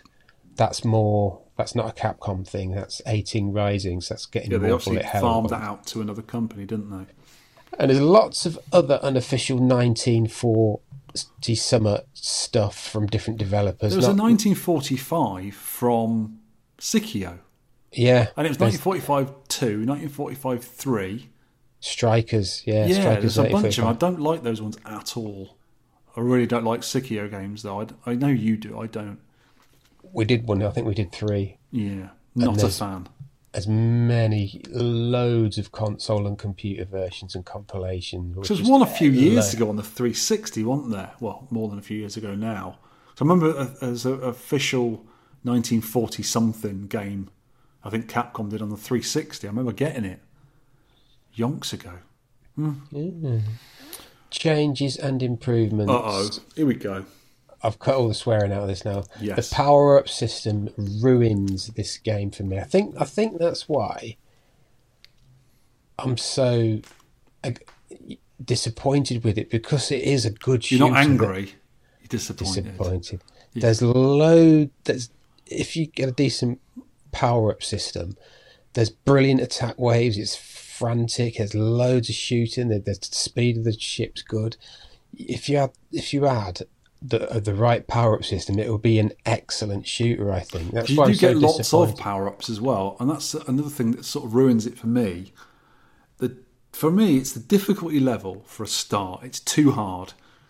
Just because there's so many bullets, so many planes after you, and you've got to deal with the weapons and stuff, which is not too bad, but when there's a lot of stuff going on, it doesn't give you a second to work out what you're doing. But if if there was as many power-ups as it had, but, the first power-up was just a POW, then the next one is going to be, the 3-way, then it's going to be another power-up, and then it's another, the shotgun. And you can sort of leave the ones you don't want, rather than trying to cycle through them. And every other one is a POW to help your health, or your fuel, whatever you want to call it. That would be a better idea. But for me, the thing that killed it is this level 8 business, which is like the medium difficulty level of the game. I played it on 1, and it's a really enjoyable game. You can get further through the game. It is easier, obviously, but it just makes it more fun. And I'm going to leave my version on my main cab at level 1, because it's actually a fun game to play. But on 8, it's just too hard, and it ruins it for me. But some people just get on with it. I mean, I know American friends and people on Twitter and whoever you see, they always say 1943 is a better game than 42. It's always better. I think it's nowhere near as good, because 42 is just much more playable. I can get a lot further in 42 than 43. But 43 on the easier level, I much, much, much more enjoy. But on 8, nah. Some of the Tower Plan games, when they started making them really hard, and they made games they called them memorizer games, where the bullets are so fast that you have to memorize where you're going to be on the screen to dodge them. Not for me. And that was a lot of the Tower Plan games. They did make them easier for sometimes. But that when I was playing, that gets to be a memorizer game, because you cannot dodge these really fast bullets. You've got to be in the right place, so they just either scoot under you or go over you. Yeah, I can't be. It's almost like playing a pattern game, like a maze game or something. I just can't be dealing with it. I don't want to do the same thing over and over again in the same place, otherwise you get killed. It just gets dull. I mean, if you've got a good memory, you'll be able to do the game. Just play it forever. If you haven't, or your brain doesn't work that way, you just can't play it. So we're on to Annoy! Enjoy! For you, Sean, I can probably guess this one. Annoy. A fluid, likeable shooter ruined for me by a power-up system. You end up concentrating more than the enemies, and so therefore die a lot.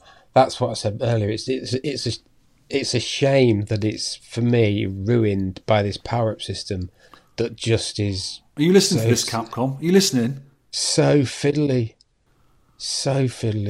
Yeah. But yeah, it's got a lot of love though. It's like 7.5 on Sidekick. For me, also Annoy.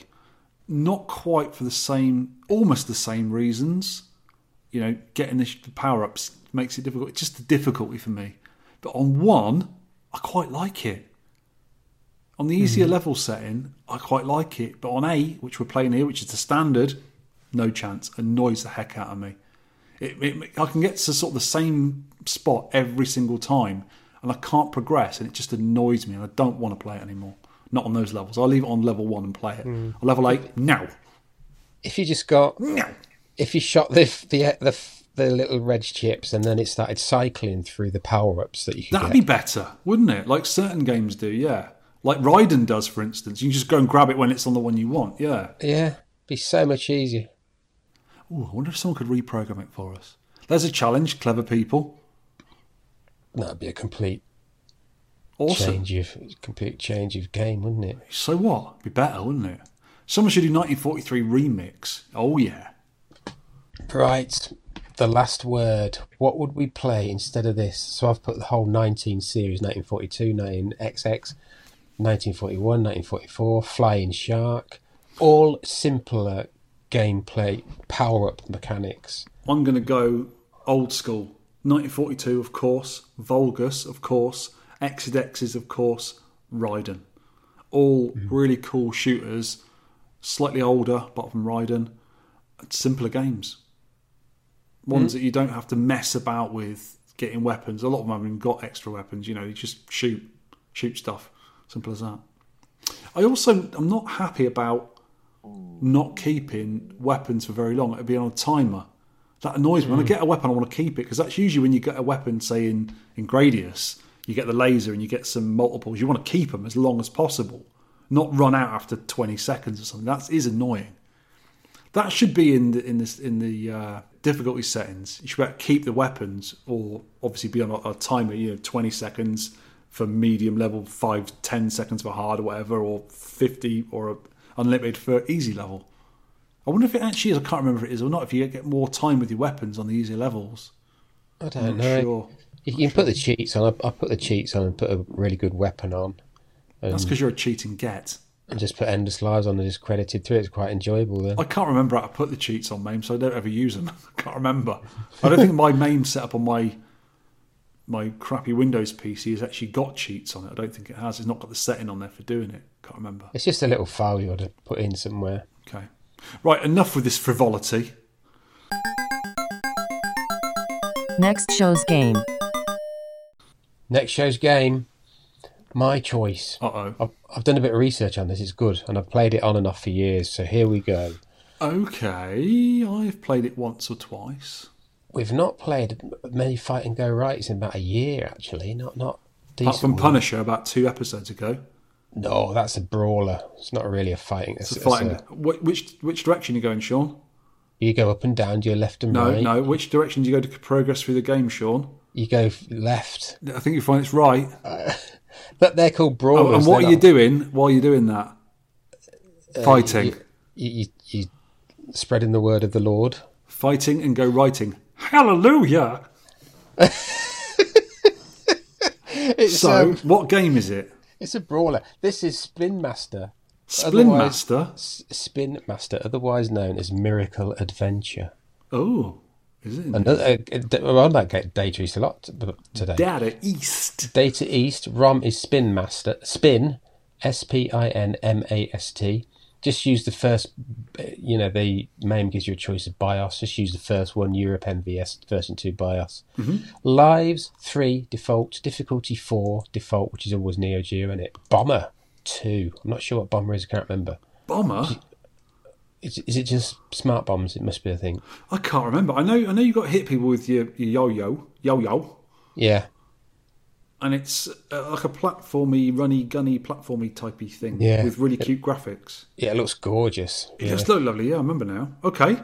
So play that for a month, kids. I will have a go at that. Sounds good to me. And submit your score. 2.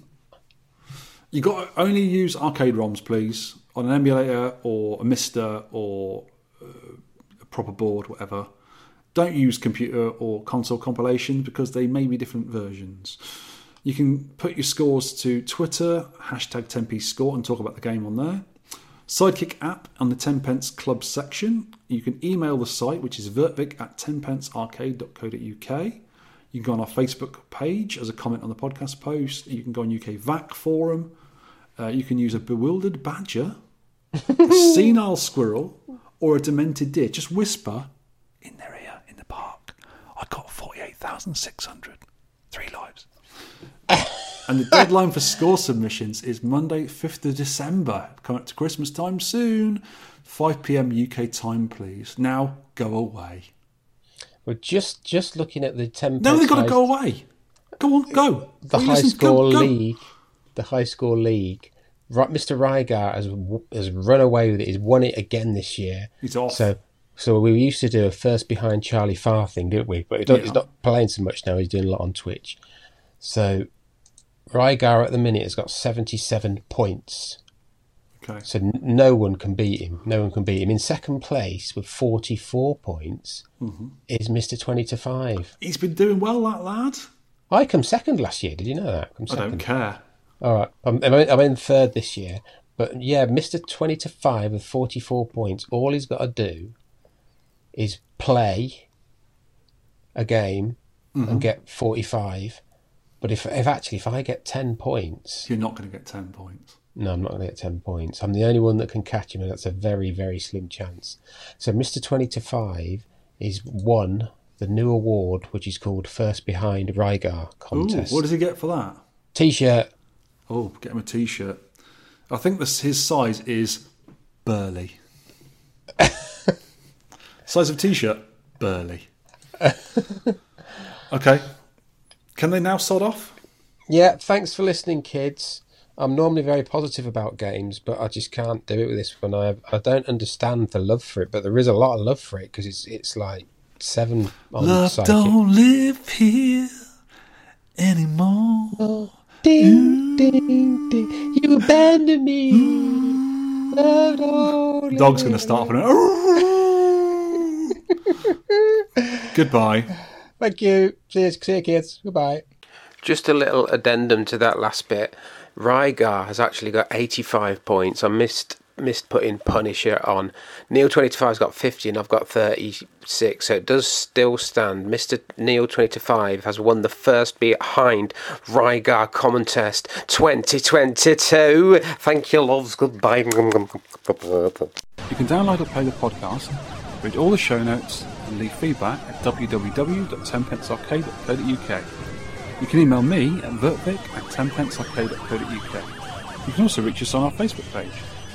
You can tweet me at tenpencearcade, and you can tweet Sean at Sean Holly.